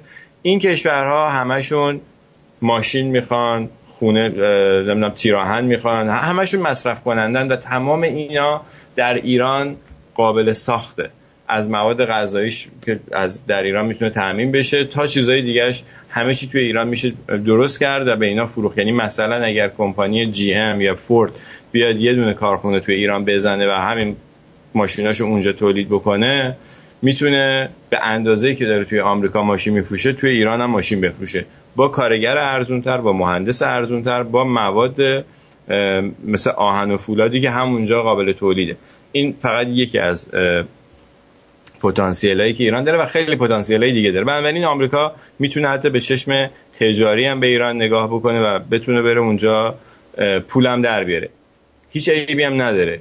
کمپانی مثلا صنعت نفت ایران نیازمند حداقل 100 تا 200 میلیارد دلار سرمایه‌گذاری برای اینکه رینیو بشه، 2 مرتبه به روز بشه و باز این میرسه به همون کمپانیایی که آمریکایی هستن اکثرا. بنابراین پتانسیل برای پول و اینا هم خیلی زیاده اونجا برای اینکه بتونن، یعنی چی میگن کلمه شدم رفته، یعنی سرمایه گذاری کنن و سرمایه گذاری بکنن اونجا و اینا همه خوبه. من فقط چیزی که میخوام بگم اینه که مردم باید فقط گوش به زنگ بشن که همه این اتفاقات خوبیه ولی باید شفاف انجام بشه. یعنی مردم باید بدونن که ایران با کجا قرارداد می‌بنده، چجوری تمام این قراردادها باید پابلیک بشه، باید تمام مردم ببینن و خبر داشته باشن. یه جایی باید باشه که همه مردم بتونن مطلع بشن ازش. اگر ما بتونیم برسیم به یه همچین حکومتی که شفاف باشه و بگه که آقا مثلا من دارم از آمریکا هستم باش دارم دیل میکنم، فلان چیزو داریم ازشون میگیریم، به جاش داریم بهمان چیزو بهشون میدیم، ولی این باید شفاف باشه، یا از هر کشور دیگه‌ای. اگه ما به اونجا برسیم ما میتونیم دیگه اون موقع منتظر پیشرفت سریع ایران باشیم. یک پیام صوتی از مظفر. درود به هر دوی شما عزیزان. من از جناب افشین یه سوال دارم و اون اینه که مگه آقای بزرگ نگفته بود که اگر ترامپ پاره کنه ما اونو آتیش میزنیم همین برجام رو؟ پس چرا حالا میگه من دخالتی ندارم و این دست من نیست و دولت باید تصمیم بگیره؟ آقا اینا چقدر سریع جبهه عوض میکنن، چهره عوض میکنن، دروغ میگن. What should we do؟ این مردم نمیفهمن این چیزا رو. چوه بادون؟ My God. مردم میفهمن. آقای بزرگی هم آقا بزرگ شکر خورد دیگه، یعنی گوی خورده. دقیقاً. من معذورم نمیتونم بگم، ولی آقا شنوندگانت اونقدر معذور نیستن، بینندگانت اون پایین همینجور پایین تنشون حواله صدای من دارن میکنن. چی؟ من نمیبینم. صدای آرتین نمیدونم دلنگونیه فلان. من حالا از کلمه‌ای که اونا استفاده میکنن استفاده نمیکنن. تو شنونده‌ها خیلی چاک اصلا شنوندگان چاک و دهن ندارن. من اصلا پاکش میکنم کلا از صفحه. وقتی با وازلین ناراحت میشی. یه نفر نوشته روند نزولی دلار. به نظر من اقتصاد ایرانی اقتصاد بسته است، یعنی دلار اگه میره بالا خود جمهوری اسلامی داره میبره بالا، اگه میاد پایین هم خود جمهوری اسلامی داره میاره پایین. شاید برای اینکه بتونن اپوزیسیون فیکو میگم، حالا صبر کن، شاید برای اینکه بتونن با یه ذره افکار عمومی، چون الان اینا خیلی گیر افکار عمومی ان. روحانی هم تو حرفاش همش میگه که ما باید امید مردم رو زنده بکنیم و مردم به ما همچنان امیدوار باشن بدونن که ما داریم یه کاری انجام میدیم. بنابراین اینا برای اینکه افکار عمومی رو کنترل بکنن دارن دلار ارزون تو بازار مثلا خورده ارزونتر میدن و بعدم مثلا میگن که از 6-7 ماه پیش تا الان ما دلار رو 13000 تومان نگه داشتیم. مثلا اینکه دلار 4-5 هزار تومان بود رفته 13000 تومان شده، یعنی 2.5 برابر 3 برابر شده قیمت دلار. و اینا متا چون یه دفعه رفته 17-18 هزار تومان بعد مرتبه اینا باز خودشون کردن دیگه، مثلا اینجوری سر مردم کلا گذاشتن که حالا دلار هم اومده پایین، پس یعنی ما میتونیم کنترل کنیم این موقعیت رو.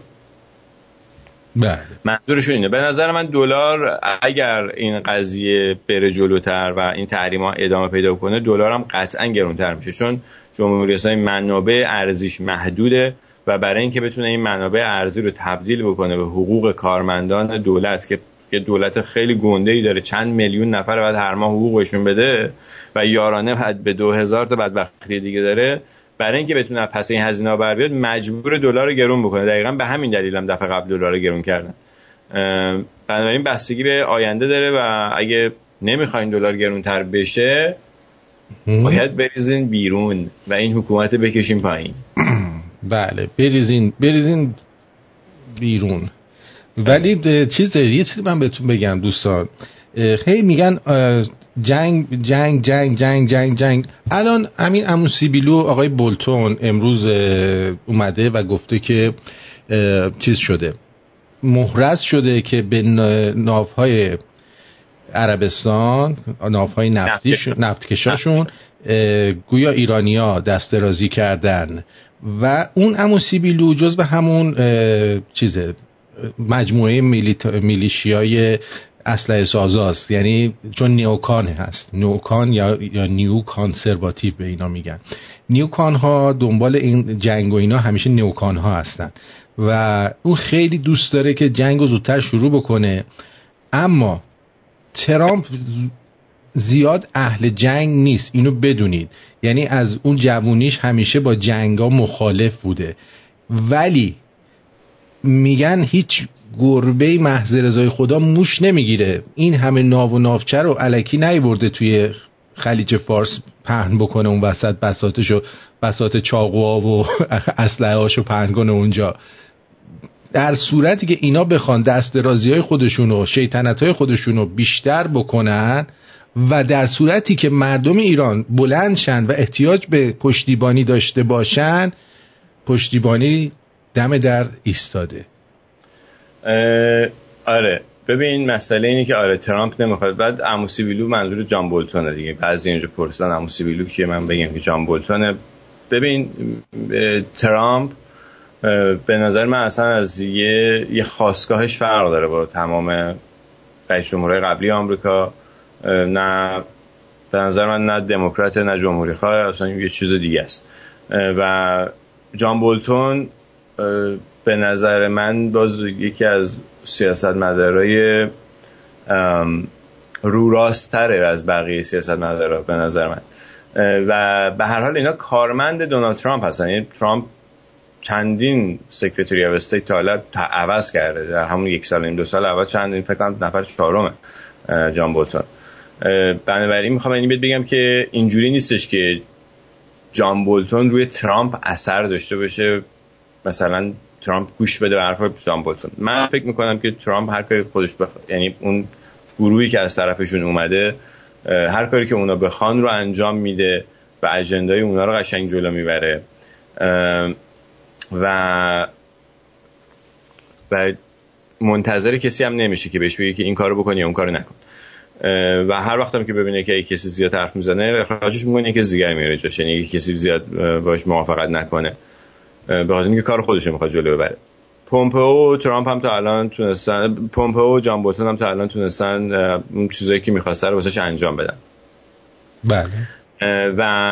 و بعدم این ناوها و این همه ارتشی که برده اونجا گذاشته برای اینه که شاید یکی از دلایلش این باشه که اگر جمهوری اسلامی پیش دستی کرد توی حمله، بالاخره اینا به اندازه کافی نیروی داشته باشن که بتونن جلوش بایستن و ممکنه این ابله‌ها این کارو بکنن یه وقت. همونطوری که اومدن با کاتیوشا کنار سفارت رو زدن، ممکنه که یه دفعه همچین کارایی بکنن. مثلا فکر کنن دیگه دم رفتنشونه یا دارن تموم میشه همه چی فلان میشه، امام زمان ظهور بکنه یا این چیزا، بردارن 2 مرتبه یه کار دیگه بکنن. اونا بعد ناوگان و نیروی نظامی لازم رو برای اینکه بتونن جلوی اینا رو بگیرن رو داشته باشن. بنابراین احتمال اینکه جنگ بشه خیلی زیاده به نظر من، با وجود این همه نیروی نظامی که اونجا چیدن و گذاشتن. و اگه و آمریکا الان به نظر من همه دلایلی داره برای اینکه حمله نظامی به ایران بکنه. همین این که ناوار زدن و اینا همه دلایلی که حالا چه واقعا جمهوری اسلامی زده باشه چه نزده باشه، اینا میگن جمهوری اسلامی زده دیگه. وقتی اینا میگن زده یعنی دلیل اینکه حمله بکنن به ایران رو دارن. و دلیل اینکه شاید تا الان حمله نکردن، یعنی اگه واقعا برنامه‌شون حمله باشه و تا الان حمله نکردن، شاید به خاطر اینه که بعدش رو آماده نیستن براش هنوز و برنامه بعدش هنوز آماده نیست و بعد اونو آماده کنن اون برنامه رو و حتما یه برنامه‌ای دارن اگه قرار باشه که ایرانو بزنن، که من فکر می‌کنم می‌خوام بزنن. من همچنان فکر می‌کنم که آمریکایی‌ها وارد جنگ نظامی میشن با ایران، یک حمله گسترده به تمام بیس‌های نظامی و حتی شاید صنعتی در بعضی مواقع بشه به جمهوری اسلامی و بعد از اون نقش مردم. من فقط در اون شرایط که گفتم احتمال جنگ رو میبینم و در غیر اون شرایط نمیبینم. بله خب من در این مورد با شما اختلاف نظر دارم. خیلی اتفاقا میفته دیگه. من امیدوارم که آخر تابستان ما این برنامه رادیو شمرون تو تهران اجرا کنیم. تابستان داغی داریم عزیزم. تو لرستان. من خیلی دوست دارم تو لرستان یه برنامه درست کنم. تو لرستان چرا؟ به خاطر اینکه به نظر من لورا ایرانی ترین ایرانیان. نه من اینجوری من مخالفم. ایرانی‌ها ایرانی ترین ایرانی‌ها هستن هر جا که باشن. لور و کرد و ترک نداره، هر جا که هستی ایرانی هستی، همه ایرانی ترین ایرانی هستی. تو داری الان تبعیض نژادی میکنی، میگی که اونا ایرانی ترن اینوریا ایرانی ترن. لورا خیلی ارقشون خیلی بیشتر از بقیه ایرانی‌ها، خیلی بیشتر ارق دارن. من دیدم خیلی. بله حالا یه تلفن بذار جواب بدیم. درود بر شما. درود به جناب عالی، درود به افشین جان، درود به آرتین جان. یک دنیا سپاس از زحمات شما.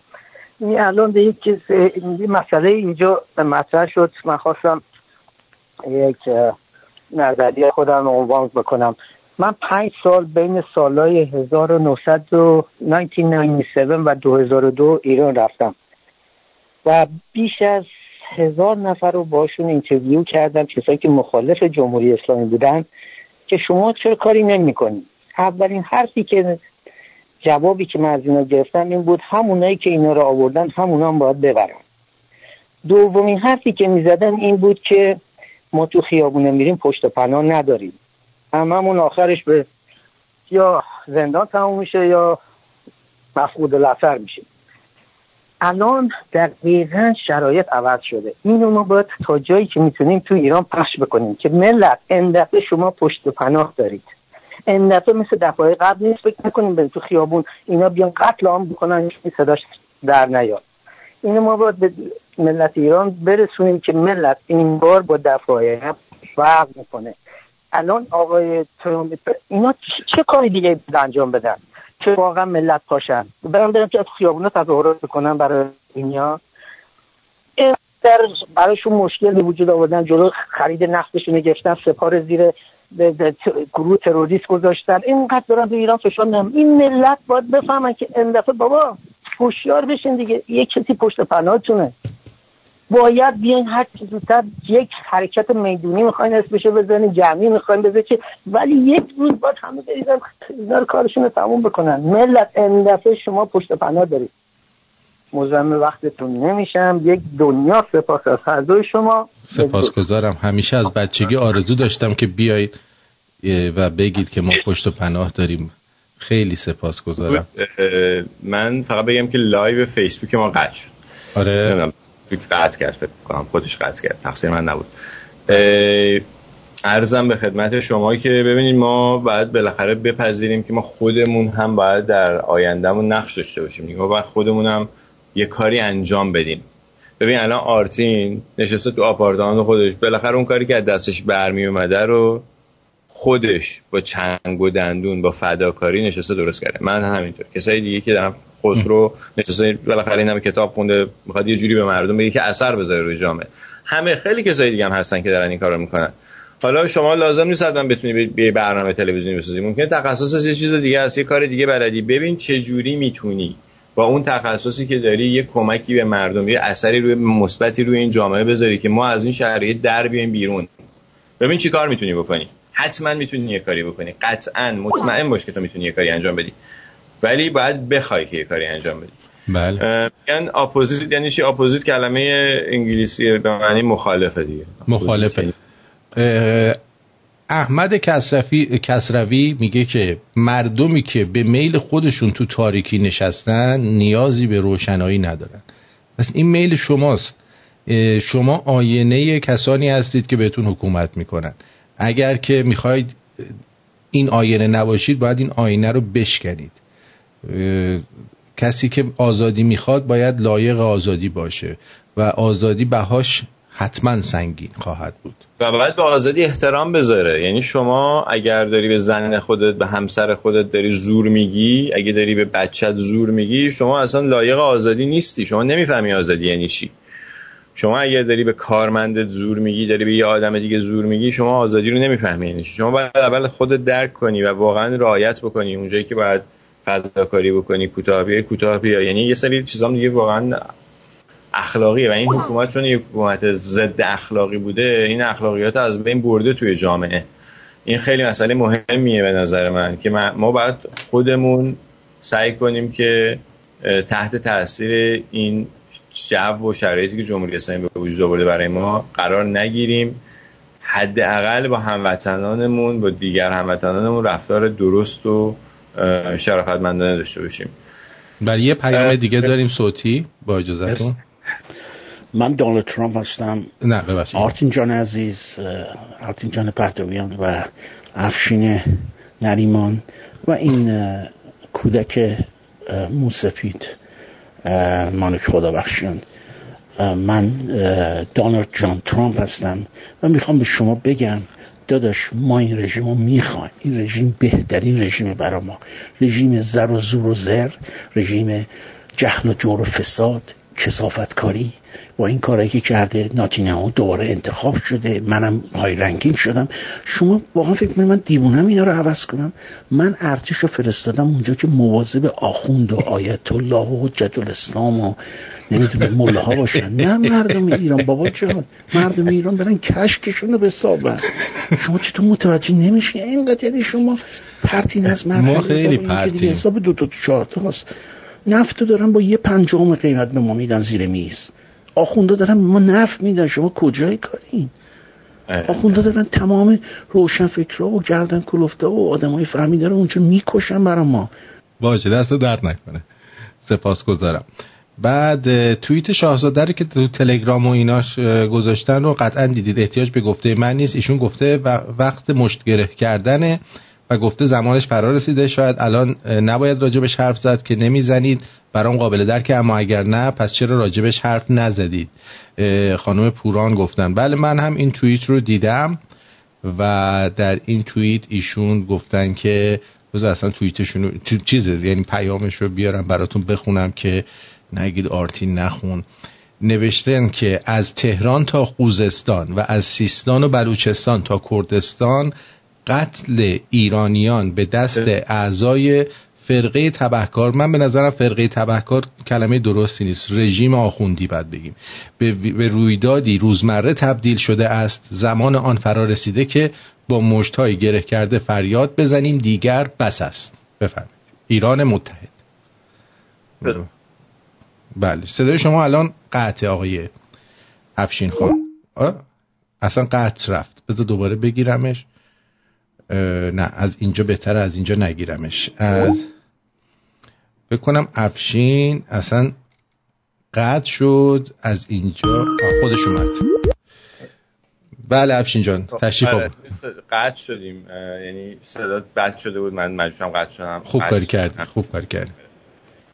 بله من اگر دولت ترامپ می‌خواست لازم نبود که از تو برجام بیاد بیرون. حتی اگه باج اضافه خواست ازشون بگیره میتونه باشون پشت اینایی که استاد راحتاً باج میدن، به همه دنیا باج میدن، به چین باج میدن، به روسیه باج میدن، هم باج میدادن. بنابراین نه من فقط این ماجرای دیگه‌ای داره و کامل همونجوری که خودشون خیلی شفاف هم میگن، یا باید رفتارشو واقعا عوض کنه و تغییر رفتارم یعنی همین دست از این شرایطی که در منطقه میکنه برداره، دولت در کشورهای منطقه دولت آمیز میکنه، آخه مثلا هر جا جنگ به خودش میبره، دست از این کارا باید یه نفر اینجا نوشته اپوزیسیون فیک رو بگو. افشین جان صدا داره قطع و وصل میشه. صدات داره قطع و وصل میشه. من فکر کنم که اینترنتت مشکل پیدا کرده یه مقداری. مشکل نداره. آره. قطع و وصل میشه همیشه. صدات همچنان قطع و وصل میشه. یه بار دیگه من بگیر لطفاً شما. آره یه بار دیگه بگیر که بذار صدا خوب بیاد. چون رادیو تصویر که نداریم که حداقل صدامون خوب باشه. الان خوبه؟ الان خوبه. بله میفرمودید. نوشته که اپوزیسیون فیک رو بگو. ببین اپوزیسیون فیک رو من نمیتونم همه ابعادش رو به شما بگم الان، ولی نوشته بود راجع به علی جوانمردی نوشته بود. نه من علی جوانمردی رو قبولش دارم و هیچ شکی همش ندارم، میشناسمش. خیلی به ایشون میگن که ایشون به دنبال جدایی کردستان از ایران هست. من اتفاقا هفته پیش اینجا بود با هم صحبت کردیم. نه اصلا همچین چیزی نیست. اصلا اینطوری نیست و خیلی هم آدم کار درستی، علی دوست خیلی خوب منم هست. اینم مال این قضیه. فکر کنم که دیگه گفتیم دیگه همه چیزا رو. هم بعد یکی هم میگه که راهکار بدین. خب دیگه راجع به راهکار بارها حرف زدیم. راهکار رو گفتی. این که شما باید کنار هم دیگه قرار بگیرین و توی حرکت‌های اجتماعی شرکت کنیم. من از اینجا نمیتونم یه گروه درست کنم داخل ایران، اصلا نه وقتشو دارم نه ابزارشو دارم که این کارو انجام بدم. برای همین از من توقع نداشته باشین که من بهتون بگم که حالا برین الان تو ایران این کارو بکنین یا مثلا یه عملیات طراحی بکنم بگم برین این کارو بکنم. من این کارا رو نمیتونم بکنم. این کارهایی که باید داخل ایران انجام بشه و فقط یه سری توصیه امنیتی داشتم که قبلا بهتون گفتم. سعی کنین گروه‌های کوچیک بشه، همینجوری به هر کسی اعتماد نکنین، قشنگ همدیگه رو بشناسین قبل از اینکه هر کاری خاصی می‌کنین. تنهایی نرین کاری انجام بدین، نرین تنهایی شعار نویسی کنین یا هر کاری انجام بدین. حتما یه گروه چند نفره بشین اگه هر کاری خاصی می‌کنین، حداقل 2-3 نفره باشین. من یه پیامی رو بخونم از یک دوستی از ایران. آرتین جان، این چندمین باره که مخاطبین رادیو شمرون به شعور مردم داخل ایران توهین میکنن. بشنوید اونایی که زنگ میزنید اینجا یه چیزایی میگید که نباید بگید. داداش من یه منبتکار ساده هستم که تخت نرد درست میکنم. یه پسر بچه آتیزم دارم که مادرش 4 ساله به خاطر این قضیه طلاق گرفته رفته. تو منجلاب مشکلات اقتصادی گیر کردم. اینقدر که از 8 صبح تا همین حالا دارم چکش به دست کار میکنم. به شنونده ها بگو ما شعورمون میرسه و میفهمیم فقط توان اینو نداریم رو پامون وایسیم، اونم بدون رهبر مورد اعتماد. این صحبتی که ایشون کرده. بله خیلی ممنون. رهبر مورد اعتماد خود شما هستیم. وقتی میمیری تو منجلاب داری دست و پا میزنی، باید خودت دست به کار بشی. هر کی از خودش شروع بکنه جمعیت جمع میشه دیگه. بله.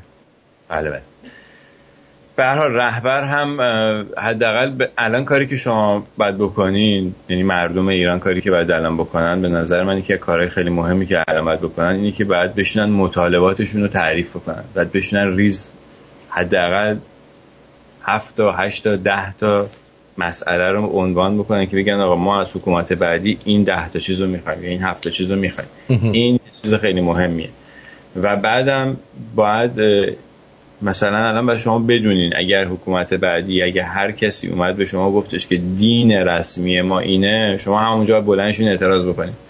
به خاطر اینکه بفهمین که دین رسمی یعنی شروع تبعیض، یعنی شروع بدبختی دو مرتبه. هیچ کسی به هیچ عنوانی نباید هیچ امتیازی از کسی بیشتر داشته باشه یا کمتر داشته باشه، فرقی نمیکنه. بنابراین بعد روی این چیزا حواستون باشه. اگه کسی اومد خواست یه جوری مثلا حق زن و مرد رو برابر ندونه، باز باید شما اعتراض بکنید. اگه کسی اومد خواست یه نژاد دیگه یا یه قوم دیگه رو ببره بالا یا بیاری پایین، شما باید اعتراض بکنید. فرقی نمیکنه که قوم شما باشه یا نباشه. شما باید بدونید که این غلطه. و چیزای شبیه به این، یعنی به نظر من بر رو خودتون کار کنین که البته به نظر من مردم میدونن خیلی این چیز. یعنی الان چیزی که من در فضای مجازی میبینم توی اینترنت و این برانور کامنت های مردم، حتی میتونم بگم که نسبت به 2-3 سال پیش مردم خیلی پیشرفت کردن و خیلی الان بیشتر از قبل میدونن. این هم مال این. یک دوستی از ایران به اسم آقای فیلمبردار تماس گرفتن، پیام گذاشتن. بله آقا خسته نباشید. بذار بلند حرف شما. درود به افشین جان، تولدتان به تبریک میگم. امروز واسه تولد من بود. تولد مبارک. تولدامون مبارک. عرضم خدمتت، من یه پیشنهاد داشتم. پیشنهادم اینه که برای اینکه مردم ایران این نشیمنگاهشون رو هم بکشن، من میگم حداقل اونایی که اونورن یه 2-3 روز تظاهرات را بندازن، بلکه به این وریا یه تشری بخوره. من نمیدونم دیگه واقعا مستر ترامپ باید چی کار کنه که ما به خودمون بیایم هم بکشیم بیایم بیرون. پیشنهاد منه، حالا پشتبند این آجلی که الان پیغام گذاشته بود، من میگم که آجلی پیغام نذاشته بود، مخصوصا شمرونی ها یه چند روز تظاهرات را بندازن، شلوغش بکنن، بلکه هم یه تشری به این بچه این ور بخوره. و یه مطلبی هم قبلا گفته بودم انتشار ندادی، ولی من نظرم اینه که جناب شاهزاده نباید فقط با پیغام و پسخون و اینجور حرفا هر از گاهی که شلوغ میشه یه حرفی چیزی رد و بدل میکنه. به نظر من ایشون به عنوان یه لیدر شناخته شده و قوی باید بیاد توی وسط میدون. بله خیلی ممنون. پیامت خیلی طولانی بود. از لندن آقای داریوش هم بگم و بعدم کم کم با درود به شما دوستان عزیز و هموطنان عزیزم. من میخواستم یه انتقادی بکنم از آقای نریمان که میگن که مردم باید بیان تو خیابون. البته منم موافقم بیان تو خیابون، ولی بدون این که هماهنگ بشن. خب بیان تو خیابون، مثلا 5 میلیون بیان تو خیابون، اصلا گیریم همه جا هم گرفتیم، بعدش چی میشه؟ چه کسی میخواد بیاد این 5 میلیون رو کنترل کنه، به اونا خط بده؟ اینجاست که مشکل پیش میاد. مردم ساکت شدن. نه این حرفی که میزنن درسته، این چیزی که ایشون میگن درسته. من که میگم بیایم بیرون، منظورم این نیستش که همینجوری بی هدف بیایم بیرون. به نظر من هستن کسایی که توی ایران میتونن رهبری کنن. شما نگاه کنین جنبش معلمان رو، تاریخچه‌ش رو ببینین که چقدر معلمان تلاش کردن و چجوری تونستن ارگانایز کنن در سراسر کشور یه دفعه تظاهرات بذارن. کارگرها هستن، کسایی هستن که بلدن این کارا رو انجام بدن، بلدن مدیریت کنن، بلدن رهبری کنن. در خود پرسنل نیروهای انتظامی، سپاه، هستن کسایی که حاضرن به مردم بپیوندن و فقط منتظر اون لحظه موعود هستن. من میگم یعنی زمانی که مردم بریزن بیرون، البته بازم میگم بی هدف نمیشه، بعد تا الان هم دیدیم دیگه همیشه یه جرقه‌ای زده، یه موجی درست شده و بعد حالا این موج هر دفعه ولی شدیدتر شده از دفعه قبل. یعنی شما 18 تیر 78 رو در نظر بگیرین، 20 سال پیش بود، بعد 10 سال بعدش 88 بود که دیدیم که چقدر وسعتش بیشتر بود از اون سال 78 و بعدم 96 دی ماه 96 بود که دیدیم که بازی تضاد یعنی خیلی بی سابقه تر از قبلیا بود. بنابراین میخوام این بهتون بگم که حرکت بعدی مطمئن باشیم بزرگتر خواهد بود از این چیزی که مثلا ما در 96 داشتیم. ولی مردم یه مقدار به نظر من ناامید شدن، بعد امیدوار باشن، بدونن که آینده روشن‌تره و این بار میتونن از پس این حکومت بر بیان. این حکومت در ضعیف‌ترین شکل خودش قرار داره الان و بعد بتونن که با هم به هم اعتماد بکنن. و شما مردم ایران فقط باید اینو بدونن که آمریکا و جنگ آمریکایی‌ها به امید اون نباشن که نجات پیدا کنن، اون یه وسیله است. متوجه این چی میگم؟ ازش میتونید استفاده بکنید ولی کار اصلی رو خود ما باید انجام بدیم، نه اینکه منتظر بمونیم که یه دولت خارجی بیاد برای ما بخواد حکومت برداره یا حکومت بذاره. اون وقت مثل افغانستان یه دونه کرزای از تو ساندویچ فروشی برام دارن میارن برامون. من میگم اگه مردم بدونن که چی میخوان، این کمک میکنه که حالا هر کس دیگه اصلا فرض کن کرزایی هم بیارن تو ایران، باز نتونه هر چیزی رو به مردم ایران دیکته کنه. اگه مردم بدونن چی میخوان، میتونن به اون حق و حقوقشون برسن و ما میتونیم یک کشور آزاد داشته باشیم، اون موقع یک جامعه آزاد داشته باشیم در حقیقت. بنابراین این خیلی مسئله مهمیه. بله. یکی از دوستان پرسید که از کجا باید شروع بشه. من نمیدونم از کجا باید شروع بشه. شما داخل ایران هستین، به شرایط داخل ایران آشناترین، ولی من توصیه که بهتون میکنم اینه که در هر شهر و محله‌ای که هستین نقاط استراتژیکش رو در نظر بگیرین که کجاهاست و سعی کنین برایش نقشه بکشین. کلانتری محلتون، نمیدونم یه اداره مهمی هست توی محلتون، اصلا یه موزه‌ای هست که باید ازش محافظت بشه، راجع به اینا برنامه داشته باشین و بدون من مطمئنم که این شلوغی پیش میاد و شما اگه برنامه داشته باشین میتونین کنترل بکنین. این هرج و مرج قابل کنترل میشه. اگه دلسوز ایران هستین و دلتون برای بقیه مردم میسوزه و برای خودتون دلتون میسوزه، بعد به فکر این باشین که چجوری جلوی هرج و مرج احتمالی که خود حکومت احتمالاً ممکنه بخواد که هرج و مرج درست بکنه، شما باید بتونین که جلوش رو بگیرین و با همین اینکه بتونین استراتژی داشته باشین از الان، بدونین که با چقدر نیرو میشه چه کارهایی انجام داد، حداقل یه برنامه‌ای داشته باشین راجع به اینا. بله. یه دو تا تلفن هم اینجا داریم، اینا رو هم اگه یه نگاهی بندازم بهشون ببینم که چی هستن. برنامه خسته نمیشی؟ 2 ساعت میشینی؟ من الان دیگه نه بابا، ما انقدر میگیم میخندیم، تو چیزی یه ذره سفت نشستی اونجا، شوخی هم نمیشه کرد. بعد ما انقدر میگیم میخندیم اصلا نمیفهمیم 2 ساعت چجوری گذشت. خب اجازه بدین من منتظرم که این لطشه از دوستانی که از طریق تلفن دارن به ما گوش میدن پیام گذاشتن. ببینیم اولیشو. با درود خدمت آرتین پرتویان و افشین عزیز. با احترام و افشین، اگر من دانشجو بودم تو دانشگاه تهران بودم، میرفتم مسجد دانشگاه تهران آتیش می‌زدن، سمبولشون رو می‌آوردن پایین. سپاسگزارم. مرسی از نظرتون. دیگه نظری نیستش، دیگه قدیمیه اینا. آره این دیگه قدیمیه. خیلی هم عالی، بسیار عالی. سمبولش هم برو آتیش بزن ببینیم چی میشه دیگه. ما تونستی بکن، هر کی از دست هر کی برمیاد بکنه. بله خیلی خوب، میخوای دیگه برنامه رو به پایان برسونیم امشب؟ به پایان برسونیم و تو نمیخوای هیچ صحبتی نداری خودت؟ نه صدای من بد میاد، شنونده‌های تو اونور ناراحت میشن، صدای منو میشنون میگن ای خشخش میکنه. من ببینید دوستان عزیز، من به افشین گفتم برو یه میکسر بخر، اینو درستش کن من بهت میگم چیکار کن. گفت من نمیدونم با 6 تا دوربین دارم کار میکنم. میکسر رو بفرست برای من. نه بگو چه میکسری بخرم برات میفرستم. من بعد یه میکسری بخری چون تو خروجی زیاد داری، به همه اون خروجی ها از همون میکسر بهشون بدی. من میرم الان نگاه میکنم برای شما یه میکسر آماده میکنم، میگم اینو برو بخر درستش کن. دست شما که صدای ما رو شنوندگانتون نگن صدای آرتین فلانه، به خاطر اینکه صدای من یکی از سکسی ترین صداهای موجود در رسانه است. شما مخصوصا شبا که خورخور میکنه. شبا رو نگو. عرضم به خدمت شما که ما شنبه هم داف نیوز رو به همین شکل اجرا میکنیم، یعنی به صورت زنده در یوتیوب و اینستاگرام و فیسبوک. دوستانی که میپرسیدن بدونن که شنبه ساعت 5 بعد از ظهر به وقت واشنگتن دی سی، فکر کنم 1:30 صبح به وقت تهران یا ایران میشه که ما اینجا هستیم. 1 ساعت اون برنامه البته.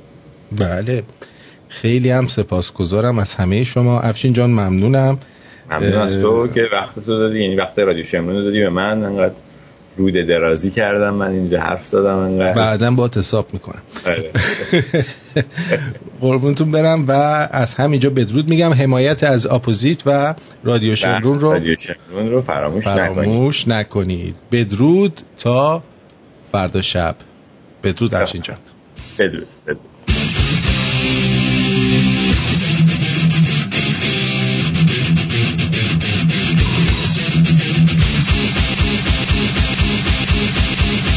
الان گیر کرد ببین.